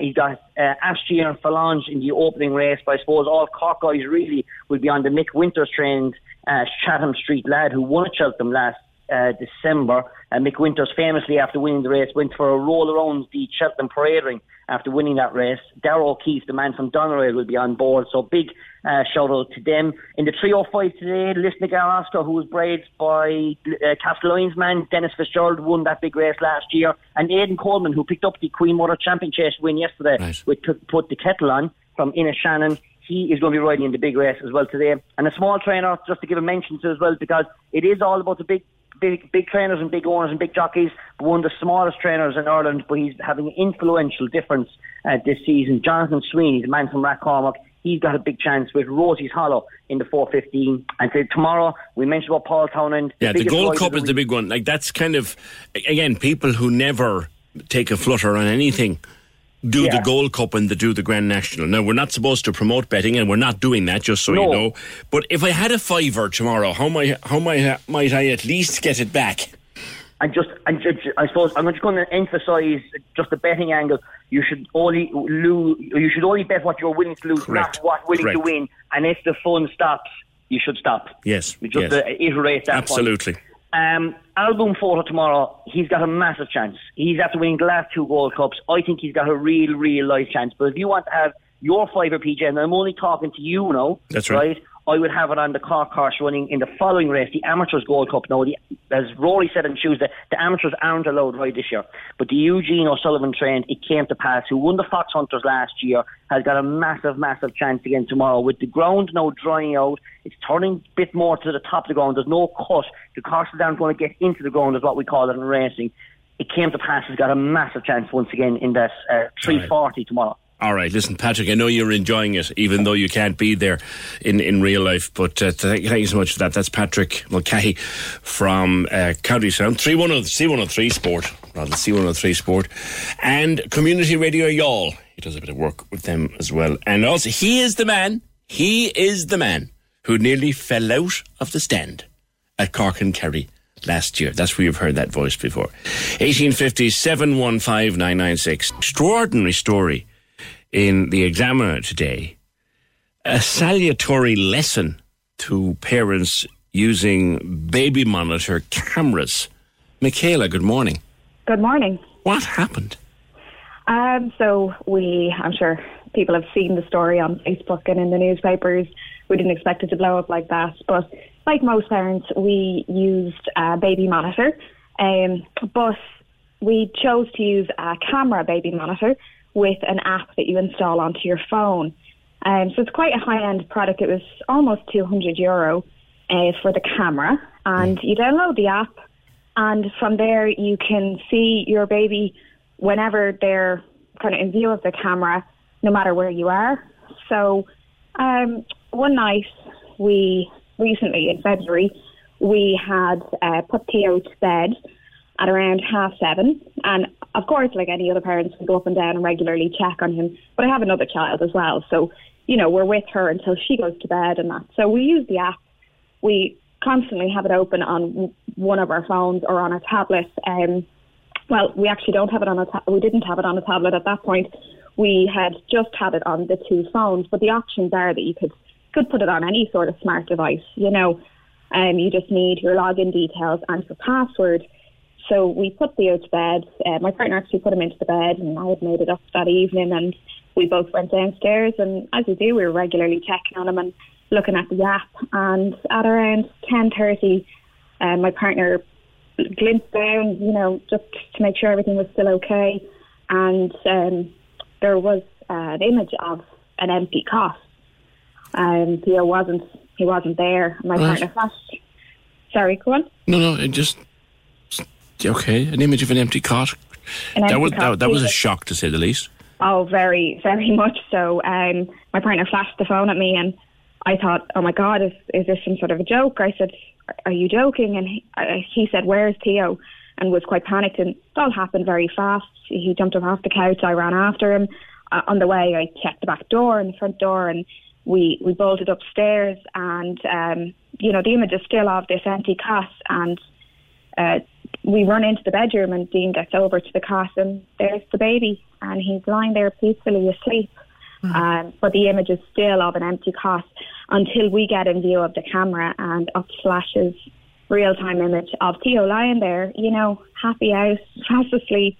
And you can then we're in real time, so you can hear noise disturbance. You can hear us talking through the app because the camera's picking that up. And you know, where I scooped the baby up and I was holding him, and you know, we're terrified. But at the point where we had seen the image, you know, my partner is running up the stairs, and I'm thinking the baby has fallen out of the cot, even though he's tiny, you know.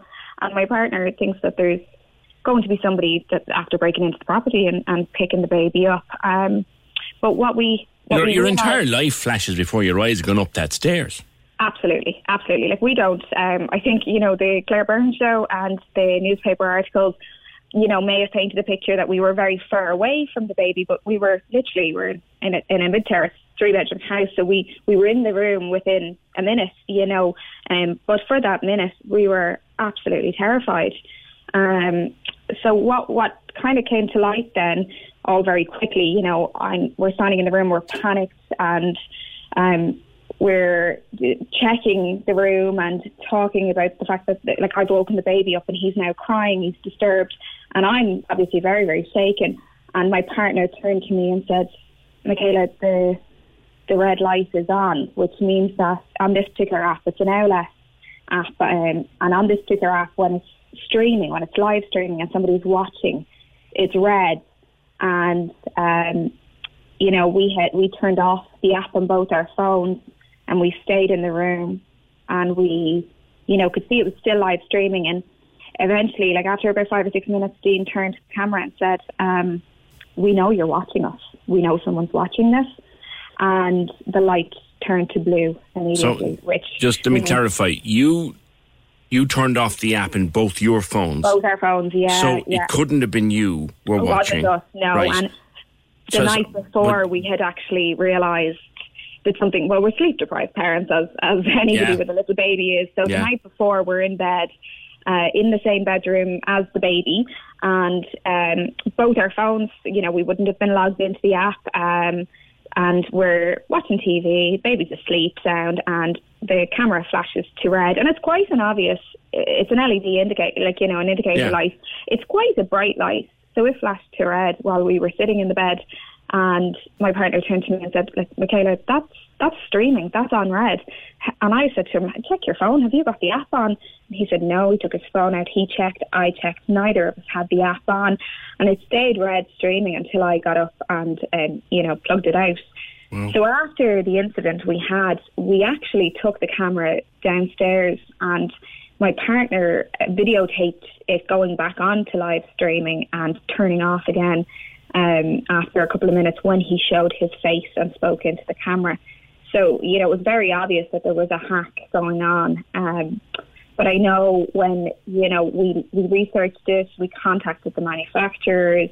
I actually contacted the manufacturers straight away that night. And when I was detailing that I needed some assistance, they were very helpful. And when I mentioned exactly what had happened, the chat was automatically ended. So I obviously went on to email the manufacturers. And there was a back and forward for about 3 days where they stated they were very sorry to hear that something had happened and that I had concerns, and they would give me a call. You know, they asked for a good time to call me and a contact number. Yeah. And I never received the call. And a week later, well, on the 8th of February, I received an email where they changed their tact and said, could you actually call us?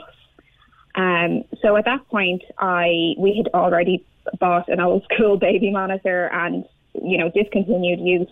And I'd been in touch with the Garda, with my local Garda station. I had done some research talking to friends of mine who work in IT and, you know, about how this could have happened. Yeah. You know, this is all terribly worrying, Michaela, because you buy the best equipment that's out there. It's supposed to work only for your phone, and is it Dean is your partner's name for his phone, and that's the way you set it up. Someone is able to access it. Someone Absolutely. Is watching. Now, my first thought is, can you find out who's watching? So that's what I tried to find out. You know, I think came across on Facebook and on articles that maybe it was a password issue, that we hadn't updated the password, but in fact we had. So what I was trying to find out, we'd constantly updated it to quite complex passwords, but what I was trying to find out was what the IP addresses who had logged in, you know, to our specific app would be, because I assume that every app you log into, you know, it details the IP address. So the manufacturers should have been able to provide that to us, and that's what I asked for. It should have been, actually, it should have been visible from... I would have believed so. You know, if you as the owner of the equipment should have been able to access whatever IPSs were logged on that, exactly. And you can for anything like your email, your Instagram, any of those apps, you know, there's security there where you can see the most recent activity. Absolutely. Even if I'm at home and someone opens a computer here where I've accessed social media in the building here, I get a ping on my phone to know, is that okay, or do I want to shut it down? Absolutely. So that's where we were coming from. Where's the two-factor authentication? Where's the security? Yeah. We've since read so many disturbing articles about, you know, unsecured webcams, and for all intents and purposes, that is what the baby monitor is. Yeah, it's using your Wi-Fi to transmit to you. Just one. There is a statement carried in the Examiner, which I think in the interests of balance, this is a spokesperson for the company Owlet. They say they take great care to keep devices secure. Said they use the latest encryption standards to keep data safe. They say all communication between customers' phones and their devices are also encrypted using the standard encryption protocol. User data stored in the mobile application is only accessible to users logged in to the application through their smartphone, and also says it conducts regular security audits with a top-rated independent security firm, which is all very well, but at the end of the day, somebody was streaming pictures from your camera.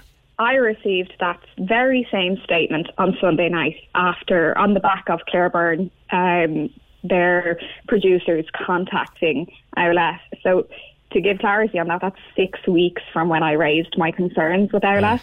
The first bit of contact I received was an email late at around 11:30 on Sunday night, and I was due to be on the show on Monday. Can I make a suggestion, Michaela? And you've probably thought of this. Have you thought about giving the device to the Gardaí and ask them who's accessed it? So the very next day, I did contact the local Garda station, and I spoke to a guard who was very obviously disturbed by it, and he said look, that he was very grateful for me that I had raised the complaint and that I had told him about it, but they didn't feel that there would be a criminal case or, you know, that there would be an investigation, given that it could be anywhere in the world that somebody has accessed it from. Very true. Very true. As I'm sure. I totally appreciate. Yeah, and at that point, like, you know, this happened to us, and I posted just a bit of information about it to my own Facebook, and then it grew legs and it went everywhere, and everyone was rightly very concerned about it. But I at no point thought we were going to catch these people, but I definitely wanted to raise the awareness that, you know, we're putting cameras all over our homes, and we're a young couple, you know, and Dean himself works in data. He's a technician in that, so we're not we're not. You'd be green fairly savvy or then. naive. We would be savvy. That's very, very worrying, Michaela. Thank you for speaking with me today. That's Michaela Byrne. This story going on a while. It was on Claire Byrne the other night. It's been happening for a number of weeks. Thanks, Michaela. Appreciate you taking our call on the opinion line. This is their baby camera, which they can pick up on their phones. The whole thing is supposed to be secure. Just their phones can access the pictures. Somebody else was hacking into the camera and playing around with the pictures they were seeing. And they've no explanation for it. All they've got from the company is a statement that says that they use the most up-to-date technology. Has anybody else come across that in Cork, using a camera and thinking that you might not be the only person using it? Shall we just say? A camera that you go into on your phone or your tablet and you say, oh, there's the baby, that everything looks grand. Then they turn up hang on, there's no child there. What? There's no child there. Ran upstairs. You can imagine the heart to be clattering around your chest. Upstairs. Oh, there's my child. So who put up the picture? And there is the red light that says this thing is streaming. So who's streaming? Who's watching? It's not her phone. It's not his phone. They've both logged out. So who is streaming? And then he turns around, looks into the camera and goes, we know you're watching us, and goes off. What is going on? They're entitled to explanations. The Opinion Line with PJ Coogan on Cork's 96 FM. People who have a sceptical view, or cynical view rather, of politics look to stories like Mary's story about Andy and his school place, and they say, do you know, they don't care about places for kids like Andy and his little friends. They don't care about places for the likes of my youngster all those years ago. They don't care about places for kids. And one of the reasons they don't care is these kids don't vote. They will go on and they probably will never vote. It's very cynical. It's very sceptical. It's also very stupid, because these kids all have families and relatives and friends who vote. But yeah, that's one of the thought processes out there in the world of potential. They don't vote. They're not going to vote. Why would you bother with them? I know, very cynical, very cynical. But we'll cheer you up a bit, because we're coming to an interactive section of the opinion line. Well, more interactive than normal. We want you to get laughing. We're going to try something live on the programme in the next 20 minutes or so. I've no idea how this is going to go. I watched a video of it being done on another radio station, and I thought, okay, that might work. It might also go down like a lead balloon, but we'll try. We're going to get you laughing, because there is such a thing as laughter yoga, where you relax by laughing. Laughing like a hyena, like an idiot, at nothing. You just laugh. So stick around, grab a cup of tea, and get a nice quiet place and close the curtains so the neighbours won't see you. And we'll have a crack a little bit later. 1850 715 996, the number to call. The text to WhatsApp 083 396 96 96. Email opinion@96fm.ie. If you missed anything in our first couple of hours this morning, remember, it's all on the podcast, which you release in the early afternoon through Twitter first, and then all the platforms, including the Cork's 96FM app. What a proud moment for a bunch of young lads who started putting videos on TikTok a while back, and they have got an enormous following on the talk. 80 million views for one of their videos. And the next thing you know, they are up on the cliffs of Moher on Good Morning America on St. Patrick's Day. We are celebrating St. Patrick's Day, and who better to help us step into this Wednesday than Corda? They are the Irish step dancing group taking TikTok by storm with their modern twists on traditional Irish dancing, and they are joining us now live from Ireland. It's good to see you, gentlemen. It's the top of the morning here, a little bit later in the day. Morning. For you. Good morning. Good morning. Good morning. Are you ready to show us your moves? Let's see what you can do. Okay. We heard you have a special performance to Bad Guy by Billie Eilish. So, take it away. Do your thing. So criminal. Bruises on both my knees for you. Don't say thank you. I watched another one last night of a special performance of Martin Garrix. It's great stuff. It's Seamus Morrison and Stephen McGuinness. And Seamus, you're from Corkman, and Stephen from Ennis. Good morning, lads. Good morning, how are things? Good. How did all this come about? Seamus, you go first. It all started back in the 1st of July. Oh, you oh, I didn't know Steve was on your phone, sorry. Walking around the house trying to find them. So, it all started back the 1st of July where we came together. COVID was just after hitting.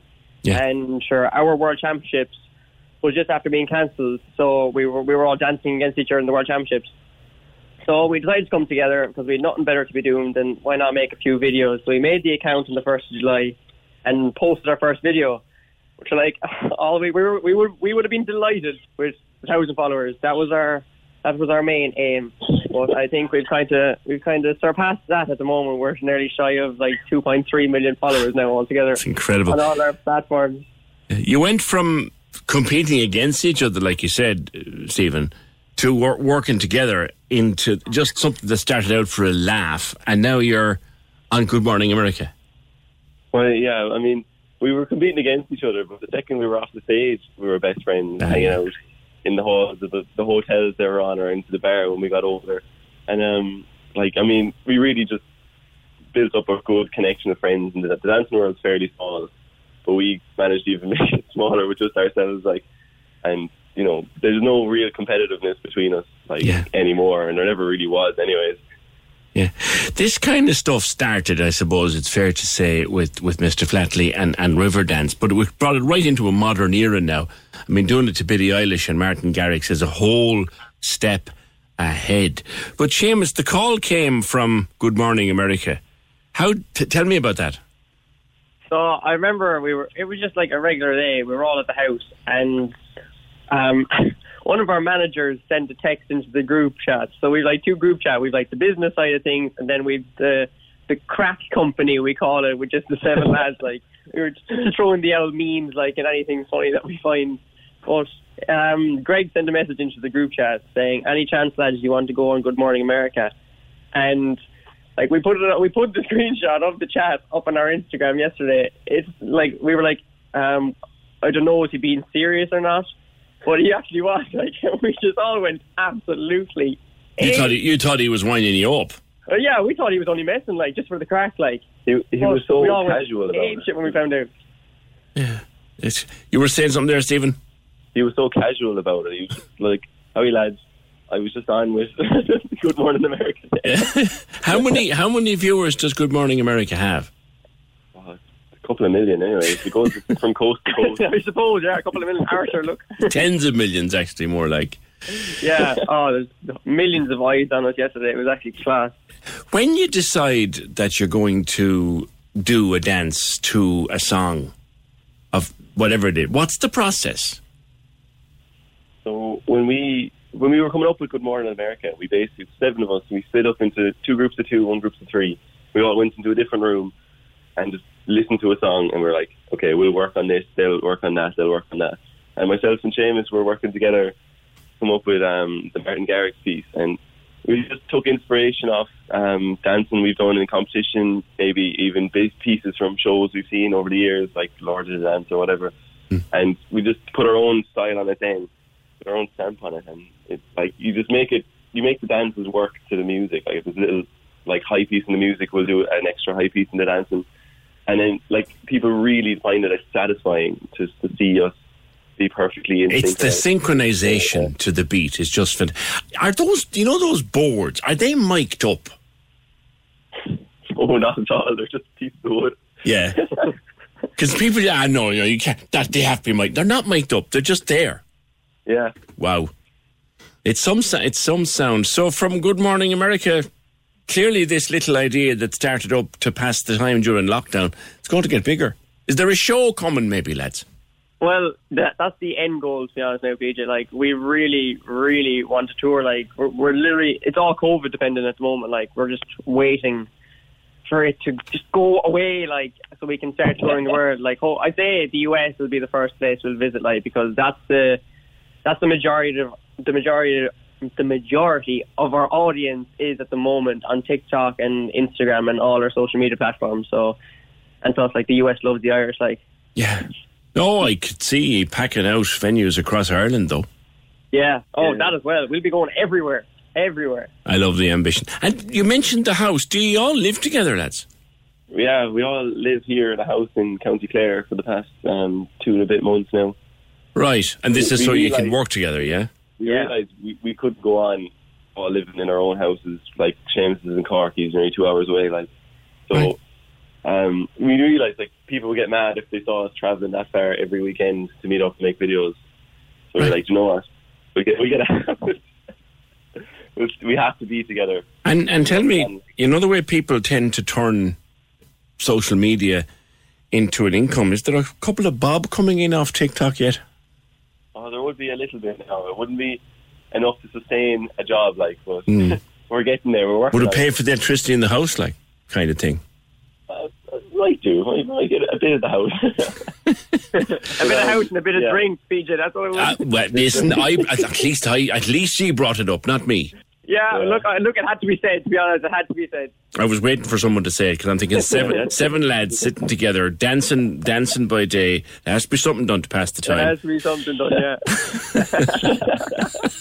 Lads, I'm delighted for you. I watched some of your TikTok stuff over the weekend, and or over the last couple of days, it's dynamite. And long may it continue and let you have more success. Exactly. Take care, and we can't wait for the show. Cannot wait for the show. PJ. Cheers. That's Seamus Morris from Cork, Stephen McGuinness from Ennis, 2 members of Corja. The next big thing. Good morning, America. Tens of millions of viewers saw them do Irish dancing to the tune of Billie Eilish yesterday morning. I'm trying to think, and I can't. She's a lovely girl. Morgan is her name. There was quite a controversy about it last year, where she did Irish dancing. She's American. She did Irish dancing. And people were giving out to her about doing cultural appropriation, all this kind of BS that we talk about these days. But they remind me of her. It's just fabulous. Pop music done to an Irish dancing beat. Delighted for them. Corja. And we have a Corkman in it. Seamus Morrison. 1850 715 996. The Opinion Line on Cork's 96 FM. With Lehan Motors, leading the way for Toyota hybrids. The place to order your 211 Toyota. See lehanmotors.ie. Cork's 96 FM's Select Irish. JC Stewart. Hey, I'm JC Stewart. Leah Hart. Hey, I'm Leah Hart. Being the Select Irish Artist for the month really helped my song Older reach multiple new listeners. Isaac Butler. Hey, I'm Isaac Butler. And I wish I could change the past. Sophie Doyle Ryder. Hi, I'm Sophie Doyle Ryder. They're all Select Irish artists. Select Irish on Cork's 96 FM. It was a great platform for me to showcase my music on Irish radio. And you could be next. If you think you've got what it takes to be our featured artist, check out 96fm.ie/Select Irish. This is Cork's Gold IMRO award-winning talk show, The Opinion Line with PJ Coogan. Call us now, 1850 715 996. On Cork's 96 FM. Yeah, if you go into TikTok and just search Corja, Cairde, they'll come up loads of videos and the crack they're having, and you feel nothing but jealous of them actually out there in their little house in Clare, in wonderful weather, dancing and making a book out of it. And long may it continue for them. 1850 715 996. When was the last time you laughed? I mean, actually threw your head back and laughed. Laughed so hard that you had to draw breath at the end of it. And what was it made you laugh? And it doesn't matter what it is, whether it's Mrs. Brown, or whether it's The Young Offenders, or whether it's an old concert, or whether it's videos of fellas falling off tables. It doesn't matter. As long as it makes you laugh, because laughing is good for you. And my wife has a saying, 'tis the laughter we'll remember. And a good laugh is great. You know what you feel after a good comedy show? Like, it's just the laughter, the release of tension from a good laugh. We all know that. We don't need to be told it. We know how good you feel after a good laugh. But did you know that you can now do it as a form of therapy, a form of yoga, where you actually make yourself laugh as a form of yoga? 'Tis the queerest thing I ever heard. Marie-Angeline Lascaux is director of springintolife.ie. I hope I've pronounced it correctly, Marie-Angeline. Good morning. Good morning. Yes, you actually pronounced it beautifully. And you are absolutely right. Laughter is something that's actually free and accessible to all of us. And we all know how much we need it. Certainly the last year has been challenging for all of us in different ways. But if we don't laugh, we cry. So I think laughing is a much better way of spending time than crying. And the beauty of laughter yoga is that it's not really like your normal yoga. You don't have to do any strange posture or anything. It's simply laughing. Laughing is a physical manifestation of something. It's only when you're in it and you realise it's caught the end of your breath and you have to stop to breathe. What is the physical process of laughter, and why does it happen that way? Why do we express fun and enjoyment in that particular way? Well, I don't necessarily know the answer to your question, but I do know one thing is that when we laugh, we definitely feel better afterwards, and there's something that happens. It's like a release. For example, like with laughter yoga, we don't even have to have a sense of humor or a joke, which is great because I'm really hopeless at telling jokes or even understanding jokes. You can go back to that childlike nature of being able to laugh for no reason. And that's what laughter yoga is about, being able to laugh without even having a reason to laugh. In other words, you could have a bad day. You could be feeling sad or angry or bored or whatever it is, and you can still practice laughter yoga. And I was wondering, actually, like yourself, I'd have a question about what laughter yoga is and why and all that. And the only conclusion I came is like laughter yoga, because yoga is about being present in the moment. So you're not worrying about yesterday or tomorrow. You're just there at the right time. You know, it's body, mind, and spirit in the one place at the one time. And if you do laughter yoga, Fergal, you're actually going to be not at all thinking about what happened earlier in your program or what might happen afterwards. You're 100% in the moment. In the moment, yeah. Yes. Yeah. And you don't have to be looking at something funny or hearing something funny. No. You can actually make yourself laugh. And it becomes, I think what you're saying is, Marie, it becomes as helpless as when you are standing in front of a comedy show, because if you're doing it right, your body will take over. That's exactly it. And you know what? There's something else that people may not know about laughter yoga is we all have maybe spent more time near the kitchen and we might have taken a few extra pounds during the COVID thing. Well, laughter yoga will tone your tummy muscles. Because if you laugh from your belly, it actually massages your belly. So it is said that doing laughter yoga has the same effect as going on the rowing machine. And obviously we can't go to the gyms at the moment anyway. But it's so much more fun to laugh. And it also brings down the stress hormone, the cortisol, and brings up the serotonin, which is your happy hormone. So when you laugh, you know, it actually makes you feel better. And we all know that laughter is contagious. So if you're laughing, Fergal, your listeners will probably laugh with you. They do say laughter is the best medicine. It absolutely is, 100%.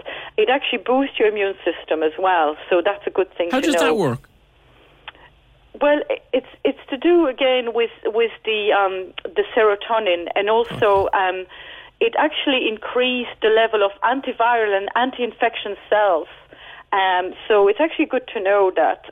Again, I'm not a scientist or anything, so I don't necessarily know why or how.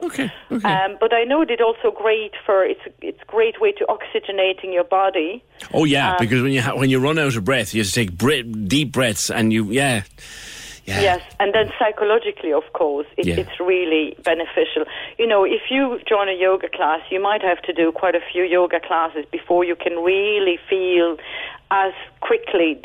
With laughter yoga, it's instant, you know, and I hope that your listeners will be taking part and laughing. Well, and I now, hope we'll do a bit of laughing what we've done together. is, and not for the first time on this programme, I've run the risk of making a complete fool of myself. But what we've done is we've asked people to listen in and maybe get them to turn the radio up a little bit just now. And if anyone feels like taking part, we'll see how it goes. So do you want to try something with me and see where we go? Should I stand up?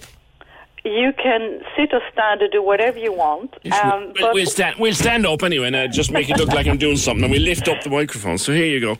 Okay. Right. So what I think the easiest thing to do, because with laughter yoga normally there's the visual part as well, but of course we don't have that on the radio, but we definitely have the sound, and laughter is contagious. Yeah. So I'm going to introduce the 3 basic laughter. Okay. So in laughter yoga there's a laughter for the face, there's a laughter for the heart, and there's laughter for the belly. So we might start with the laughter for the face, and it's like making a big smile with your lips, and the sound is hee hee hee. So at the count of 3, we'll do hee hee hee together. 1, Okay, 2, go on. 3.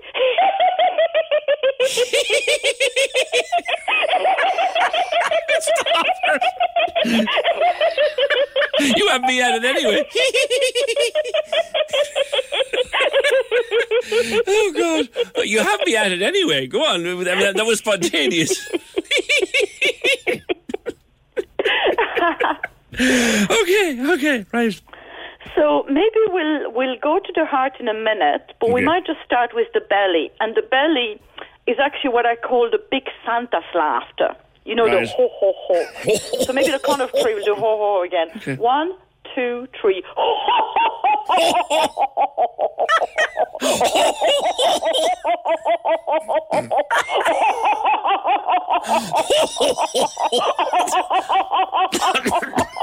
I don't know why I'm laughing at you or laughing at me. Well, this is good.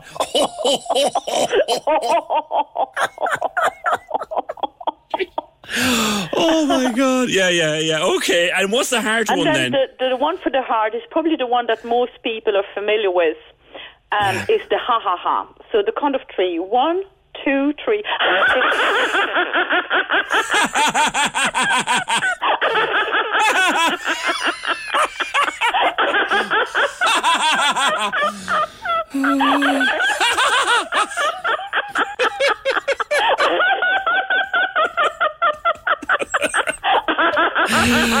Okay. I don't know which is. Oh, stop it! I'm out of breath. And can you already feel the difference Yes. within yourself? Well, what I noticed there was that you told me the particular way to laugh, and the minute I started doing it the way you said, I spontaneously just burst out laughing with proper laughter. As That's in, really cool, yeah. I know in my heart that around the kitchens of Cork City and County, people are listening and going, "What is that idiot doing?" Yeah, but that's the thing. But the beauty of laughter yoga as well, and that's something I might not have mentioned yet, is that the brain doesn't know the difference if you fake laughing or really laughing. So maybe at the beginning of a normal laughter yoga workshop, it could be that some people are a bit self-conscious. But if they go through the movement, and they might even just do hee, hee, hee. Like my laughter is really stupid. I know that. I'm great at facilitating that because of reasons. So, people might laugh at me. I don't care. But just laugh. It's contagious. Like, I could hear you laughing, and it really is great because we were both laughing, and I'm sure your listeners were laughing in the kitchen or in their car or wherever they might be. I'm sure they were. Listen, it was. You used to do this, I think, before COVID. You used to go to groups and do it at parties and stuff. That's right. So basically, a lot of the time I work by invitation. So it would be, and actually it's still happening a bit on Zoom. So companies would invite me to do something for the members, for the people who work for them, and it normally would have been in a group. We would be sitting in a circle to begin with. We do a bit of warm-up, and then we push the chair away, and we move around, and there's a lot of movement as well, like we interact with each other. And then at the end, we would do a laughter meditation, and at the very end, I usually do a kind of calming meditation or relaxation. But I would have done things like hand parties as well, in the days that people could still get married. But also, things like birthday party, your 40th birthday party, or 30th birthday party, 70th-year-old birthday party. And of course, I can see the attraction. charities. I can see the attraction as something that someone comes into a party and say, "Okay, we want everybody's attention for the next few minutes." Well, usually if it would be a party or something like that, or a hen party or birthday party, I would usually be the first thing. So I would come before they've had any alcoholic drinks. I'd do the laughter yoga, and then I disappear, and they go on with the rest of the evening. But what it does is it breaks the ice, because sometimes the party, say if you're at your party, Fergal, you know everybody, but they don't necessarily know everybody. Or if you had a stag night or whatever, it's like they don't necessarily know each other. But with laughter yoga, straight away everybody's connected, because there's eye contact, there's the laughter, and we all feel that we know each other already, even though all we've done is laugh for no reason. So it's a great icebreaker in offices as well, where, you don't always get on always with everybody, or you don't know everybody, but you do a laughter yoga together, and it really blends the group together. It's a great icebreaker and a great way of bringing people together. Selena was on from Drummahan in County Cork. She says, "I'm both laughing and crying here. I'm working from home. It brought so much fun to the day. Thank you." Well, that's really brilliant, yes. That's the whole idea, isn't it, of laughter yoga, is to actually, even though you have a challenging time at the moment, that you can still laugh about it. And that's what I love about the spirit of laughter yoga, is that you can laugh. You can nearly laugh and cry at the same time, like the ladies say. You could be having a bad day and you could still laugh. You haven't lost your ability to laugh. And in laughing, you can't change the circumstances, but you're actually able to deal with it better, because you've kind of refreshed yourself in a way. Mags is on Twitter. She said, "My 14-year-old is currently on a Zoom class and just texted downstairs asking, has PJ lost the plot? She can hear him from upstairs." Well, you know what? There's so many people think I lost the plot years ago, or never even had a plot to lose, but I've certainly enjoyed the last few minutes. And I called you the wrong name all the way through, didn't I? And that's you never all right. said a thing. Sure, that's all right. Lovely talking to you. And the website again is springintolife.ie. That's exactly it, yes. And I as I said, I work by invitation. So if anybody, even if they don't have an occasion, they just want a bit of laughter as a group of friends, I'm quite happy to facilitate. Great. All right, listen, Marie-Angeline Lescaut. Well, thank you. That was a bit of fun. 1850 715 996. It greatly helps to release negative thoughts and emotions. Well, certainly what I found there was, when I started doing what she told me to do, within seconds, I was laughing spontaneously. I wasn't actually putting it on at all. That was very funny. Dara says, Coogan has lost the plot. Coogan never had a plot to lose. Andrew, the last time I laughed so hard was only last night when I watched Micheál Martin speaking to Joe Biden. Yeah. If my mother's listening, she'll have me sectioned. 1850 715 996. The Opinion Line on Cork's 96 FM. With Lehan Motors, leading the way for Toyota hybrids. The place to order your 211 Toyota. See lehanmotors.ie. Simon Murdoch and the best music mix. Weekdays from midday on Cork's 96 FM. Here with you for the afternoon. We'll do some Throwback Thursday. You can test your memory banks and take the Throwback Quiz. That and plenty of your favourite artists to fly you through Thursday afternoon. See you from 12 on Cork's 96 FM. Lots of people picking up on the comment from a while back that the guards should be vaccinated in order to do their job better and do their job to the best of their ability without having to have the fear of bringing home COVID-19 to their own families. It's a great idea. I'm amazed that the guards weren't among the first up there with nurses and doctors to get a jab. I don't really understand why they didn't. 1850 715 996. There are exciting plans ahead for a Strictly No Limits for Cork platform. Sinead McGrath, what is Strictly No Limits? Good morning. Hi PJ, good morning. I'm actually out of breath now. I'm actually just been dancing around the kitchen. That's my song. Ah, yeah. That's insane. Great old anthem, isn't it? Great old anthem. Oh, it's great. But you know what? Now it's after relaxing me because I was a bit nervous coming on, and so it's after relaxing me now and getting me off to a good note. But great. Strictly No Limits for Cork. We're a group of dancers, not professional dancers, just people from around Cork City and County, all age groups who've come together. We put on 2 amazing shows over the last 2 years. We've raised about €80,000 already for a charity. We worked with Enable Ireland and we worked with the Irish Kidney Association. Both of those shows were sold out. Oh, doing big Strictly nights, isn't it, with all the production, yeah.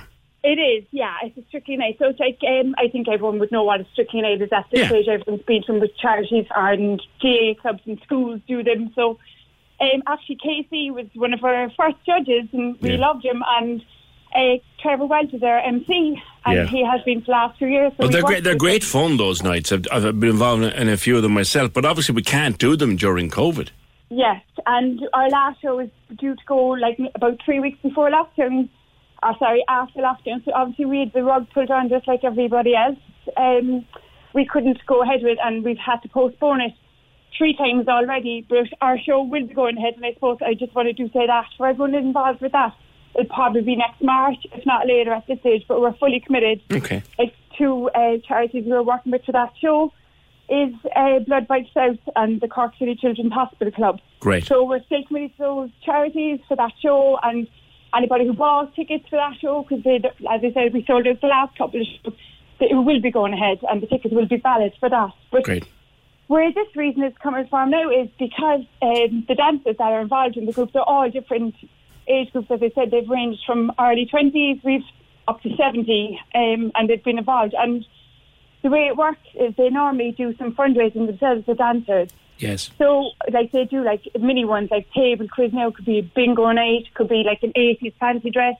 You name it now, at this stage, they've done it. So, what I noticed myself from that is that, like friendships have formed, and, like, some of the Strictly family now are friends for life as a result, and, like, they holiday together, they might do weekends away, like, obviously now all before COVID, like, in the past, and they'd be kind of like they just night out and stuff like that. So people would have said, getting involved with Strictly, basically that their social lives took off, because there could be men or women in their 50s who, like, their kids have left home or moved out, and all of a sudden now they've this new social scene, and the younger people then, I suppose, on the other side would be like all their friends are settling down and getting married and having kids, and they were running out of people to go out with as well, you know. So, so the socialised, I suppose, thing. So what I actually came up with, and people are going to probably think I'm nuts, but I probably am a bit. So, like, with the whole COVID thing, and myself included in this now, PJ, like, I suppose, and I'm very lucky because I haven't been affected. Like, I'm still working, my family have been safe and things like that, but I just felt I was struggling myself, and, like, this past week, like everybody else, has been really tough for me. I'm just an emotional roller coaster, and as my mom used to say, my dad has been very near my eyes for no reason, even though I'm lucky, you know. So everyone I'm chatting to, and I'm very lucky, as I said, like, I have a large circle of friends of all different age groups, all different backgrounds, and everyone I'm chatting to, everyone is struggling.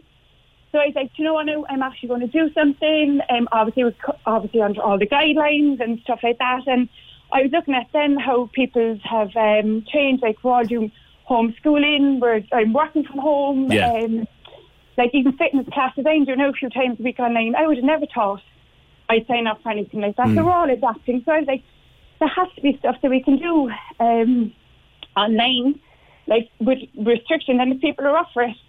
And I was like, you know, I know I put it by my... So what is it? What is you doing then? What are you doing? Okay, so what it is now is we're calling it Confined Me, okay? So, like, what we're looking at is maybe groups of 6 people with similar interests, similar age groups, and everyone is welcome to join us. So, like, when restrictions lift, then we have a few ideas there. Now I'll tell you what we're thinking of starting with, but, like, when restrictions lift, then we'll be looking at, like, booking, like, maybe a restaurant table for 6 people. Cool. And you might have 3 men, 3 women, 6 men, 6 women, and all of, as I said, similar interests. So cool. One of my committee members then had a fantastic idea, because there's a fabulous committee behind me in fairness. I'm really lucky with all my dancers, and my committees are all very on board with everything. And one of the committee members came up with, like, even doing, like, you can do, like, a picnic in the park as well for 6 people. So I'm not talking out, like, Fitzgerald's Park at, like, 2 o'clock on Saturday. I know. Because obviously you meet half a Cork and everyone wants to avoid that if you're on the first date. There's a Facebook page, isn't there, where people can find out some more and get involved. No Limits for Cork. Yeah, it's strictly No Limits for Cork, and we're on Instagram as well. It's strictly for Cork. But I just wanted to tell you 1 or 2 more things about what we're doing on virtual, if you don't mind, because what we're looking at when the restrictions lift as well is maybe walking tours of Cork, because people are into that and stuff like that, and with restrictions. So at the moment, what we're thinking of doing is like video calls, you know, if people are up for that. Like, you can do blind dates on video calls. I just done a test run this morning with my friends.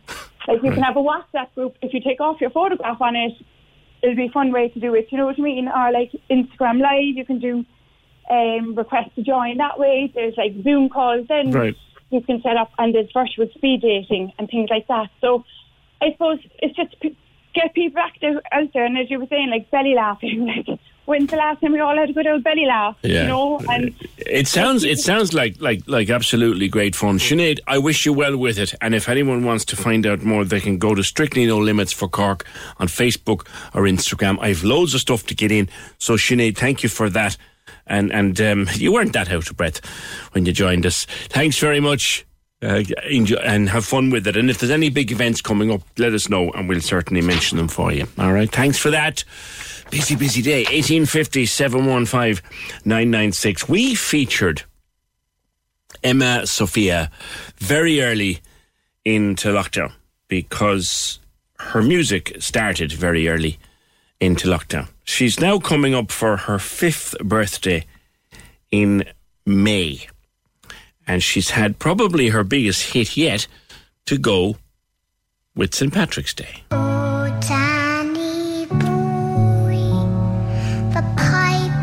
Pipes are calling from glen to glen and down the mountainside.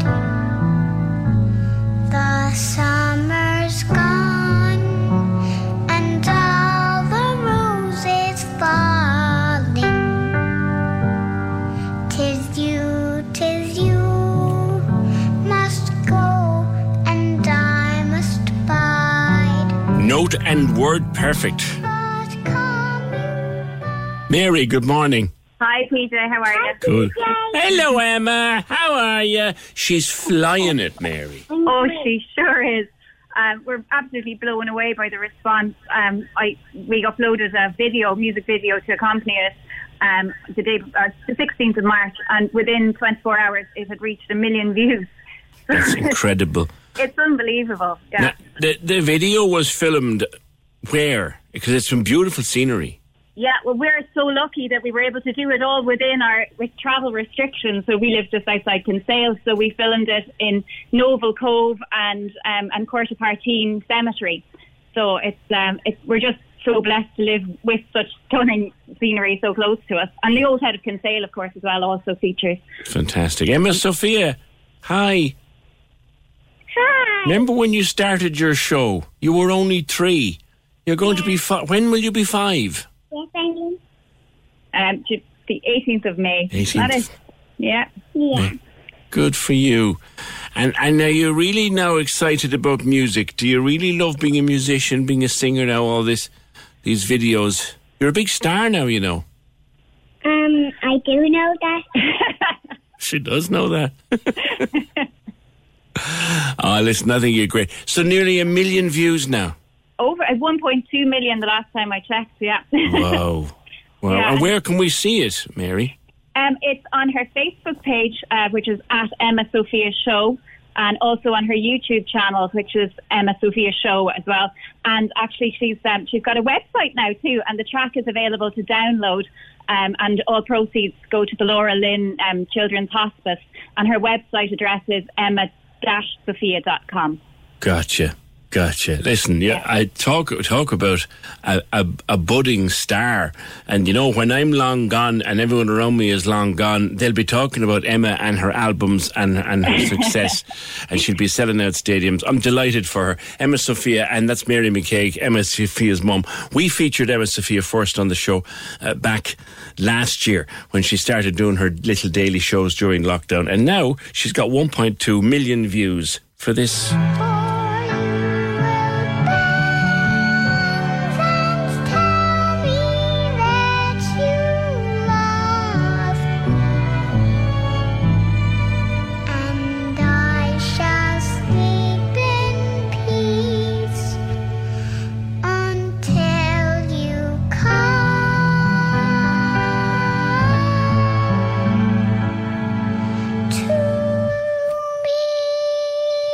And the video's lovely, really, really well, and put together by her dad, Finton. There's lovely drone shots and all that in it. It's really nice. Emma Sophia. 1850 715 996. Quickly, before we finish today, a couple of things to do. I want to talk to the Lord Mayor, Joe Kavanagh, because I mentioned earlier on about the need for vaccinating the guards. I cannot for the life of me understand why the guards are not vaccinated. There's only 11,000 of them. They could be vaccinated in a day, less than a day, and done and dusted in less than a day. And yet they're not. And yet they've got to go into scenes like we saw yesterday down by the lock without a vaccination. And they've got to go into more dangerous scenes than that without a vaccination. And it's just not fair to them. They're frontline workers like everybody else. 1850 715 996. I think the Lord Mayor, Joe Kavanagh, has something to say about this. Joe, good morning to you. Good morning, PJ. You'd be inclined to agree, would you? Oh, well, I called for this weeks ago, and because at the end of the day, I mean, what's more frontline than the Gardaí Síochána, to be honest with you? Yeah. On a national basis, I mean, anytime anybody has an issue, the first phone call they'll make, and the first people they'll reach out to are the Gardaí, and they're a 24/7 frontline organisation. Obviously, our medical and our frontline carers, medical carers, and the most vulnerable in society, obviously are number one on the list. But as soon as all our frontline people are looked after, the next people on the front line are the Gardaí. And I really feel that, they're just way too far down the pecking order. And it's 24/7. This is 9 to 5, Monday to Friday. This is 24/7. We will need our Gardaí out there on the front line, minding us, looking after us. Like, they're protecting us. No, we need to protect them, and they have to be vaccinated. And I mean, not in 6 months' time. I mean, this should be started today. Yeah, they are part of the frontline service. They're the ones. They're one of the sets of people who go in when we're running out. Yes, absolutely. And when it comes to public order in any shape or form, and things are starting to turn pear-shaped, we're 100% dependent on the Gardaí to maintain society as we know it. And moving forward, we have to have our Gardaí vaccinated as a matter of priority. And look, I've called on numerous public forums for this, and I feel very strongly about it, PJ. And there's lots of other frontline organisations as well, people that work on the front line. I mean, you've things like people like bus drivers who serve the public, you've ambulance drivers who serve the public, and there's many, many more. An awful lot of the paramedics and the nurses and all, they've all been vaccinated. I'm not too sure about bus drivers, but certainly we need the guards prioritised, and you're wearing your Lord Mayor's chain today, calling as first citizen of Cork for the guards to be vaccinated. Oh, to be vaccinated immediately. All right, listen, thank you for that. That's the Lord Mayor of Cork, Councillor Joe Kavanagh. Before we go calling publicly for the guards to be vaccinated, before we go, I want to give you the words again of Mary Crilly from Friday, because there is a rally planned. Now, it's not a march, it's a rally to reclaim the streets. They insist it's going to go on today at 4 o'clock. Mick Barry of Solidarity is pushing it on his social media, and others are insisting that it happens today in the wake, of course, of the Sarah Everard story from the UK. But there's Mary Crilly, who has done more for victims over the years than anybody else put together, has asked for this rally not to happen. And I just want to finish today by playing that clip from Friday's Opinion Line, where she said just that. She has asked the organisers of this rally, due to be on today, not to hold it today. I mean, I'd love to protest myself, and I was asked to speak at it, but I won't be speaking at it, and I won't be there. I mean, I just asked to postpone it because we're in the middle of a pandemic. I know I am already getting a bit of a backlash about it, as if I'm letting people down, but I just feel I'm being responsible, and you know, I will do social media on it, we will campaign on it. In a few months' time, it still won't have been gone away because women will still feel unsafe. So I'm just saying, hang on there, just postpone it for a while. Okay, that's Mary Chris. I speak on Tuesday. I forgot yesterday wasn't a weekend. It was on Tuesday's opinion line, calling for that event this afternoon to be postponed, even though the organisers are insisting it'll go ahead. They're insisting that all be socially distanced. They're insisting that they'll all wear masks. They're insisting that everything will be done safely.